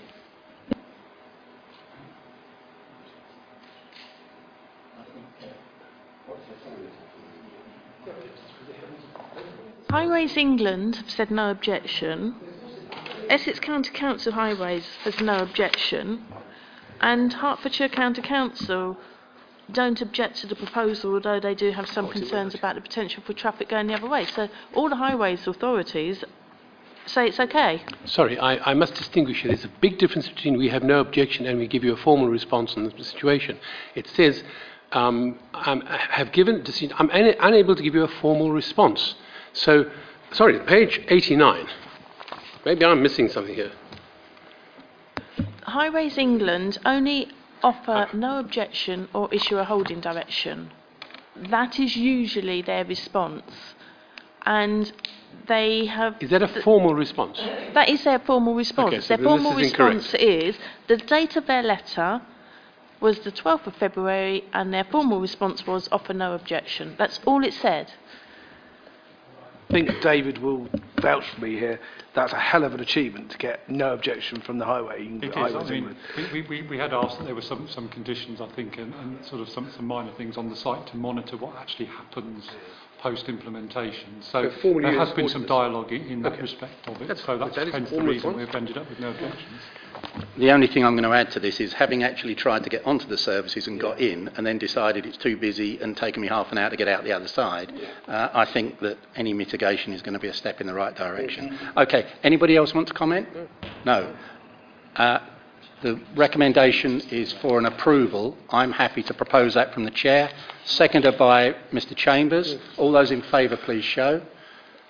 That is unanimous. Okay, thank you very much indeed. And thank you, Mrs. Smith. Sorry it took so long. Thank you. Thank you, David. Okay, moving on before anybody else leaves the room. UTT 17 2961, full application, Clavering Farm, Mill Lane, Clavering. Mrs. Shoesmith will take us through it. Thank you, Chairman.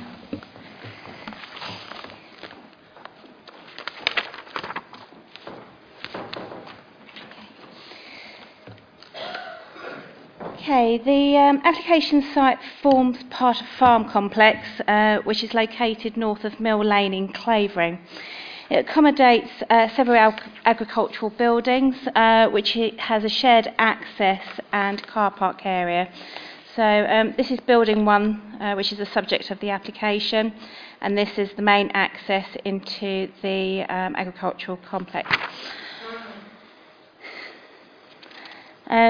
The access into the site itself is a single track lane from Mill Lane. Track also provides access to the top of Clavering Lakes and Clavering Farmhouse, which is located to the north of the site. Building 1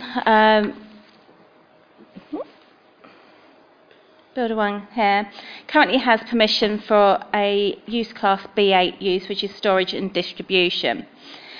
The application before us is a retrospective application for the change of use of part of Building 1, which is this bit here, to a retail use. The retail shop will be for the sale of fishing equipment. The proposal will not be associated with the current B8 use and will be a standalone retail use in its own right. No statutory consultation objections have been received. A number of neighbouring occupiers have raised objections, which are outlined within the report. These are mostly surrounding traffic and amenity impact.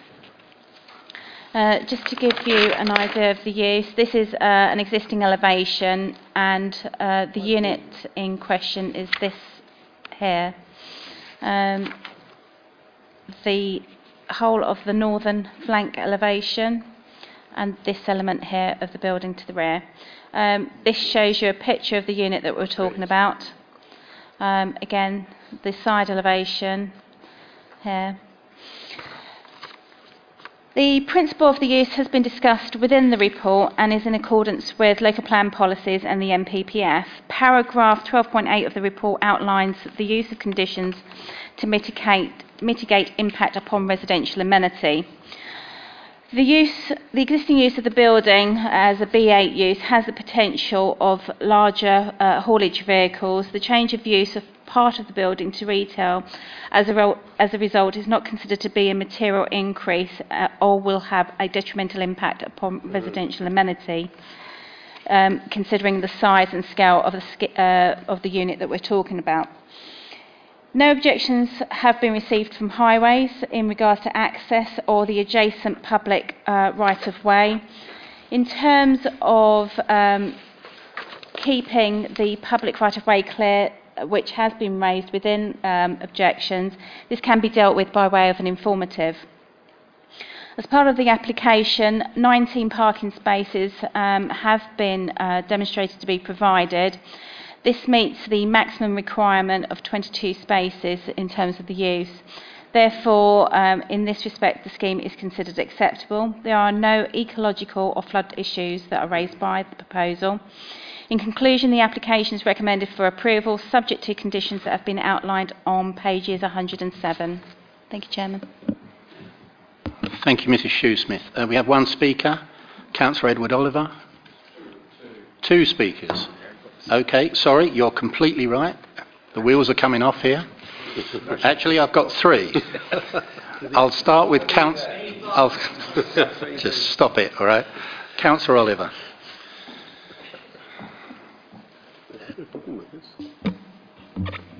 Thank you, Chairman.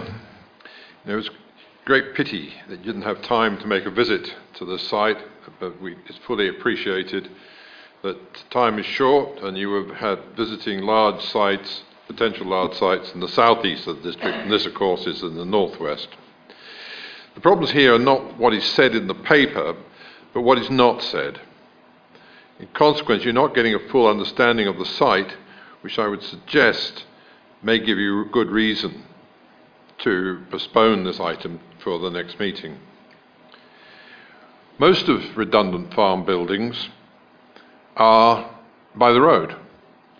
This farm, with its buildings, is a mile down a single track road in open countryside, a single track farm lane.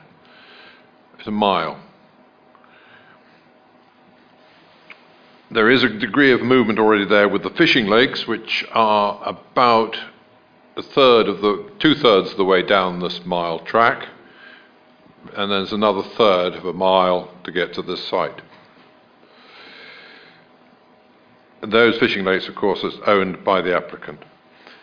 There is a gate across the entrance of the track, or the lane, which I presume is to stop late-night fishermen taking away the carp, etc., that are in this well-popular pool. But delivery, so those gates are closed. Delivery drivers do not have access, which gives disturbance to the residents of both Clavering Gate and the other house across the road, at Mill View, because the delivery drivers have no real regard for time. If they've got to do a job, they'll do it, whatever the time is. The lane is also so narrow that when I visited this, I went down there the other day, I ended up in the drive of Clavering Gate because that was the only way that traffic coming the other way could get past. So, and there are very few passing places on the lane on the way down. So you'll have no idea of the distance from there if you just look at the map that you've been given. It's also claimed in the agent's report that this is a well-managed site. Frankly, I would suggest the reverse is true. For example, when the industrial site at what is now Eldridge Close in Clavering closed, the industrial units went to the smaller barns in the site. Was planning consent asked for? No. What was happening only came to light when the tenants started advertising their wares.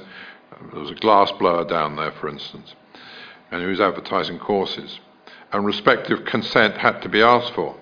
Now we have the same situation again, an application for retrospective permission, and clearly the applicant was aware of the need to apply, having had the problem before, and seemingly just ignored the required planning permissions. Also, when I visited the site the other day, you have to go through the site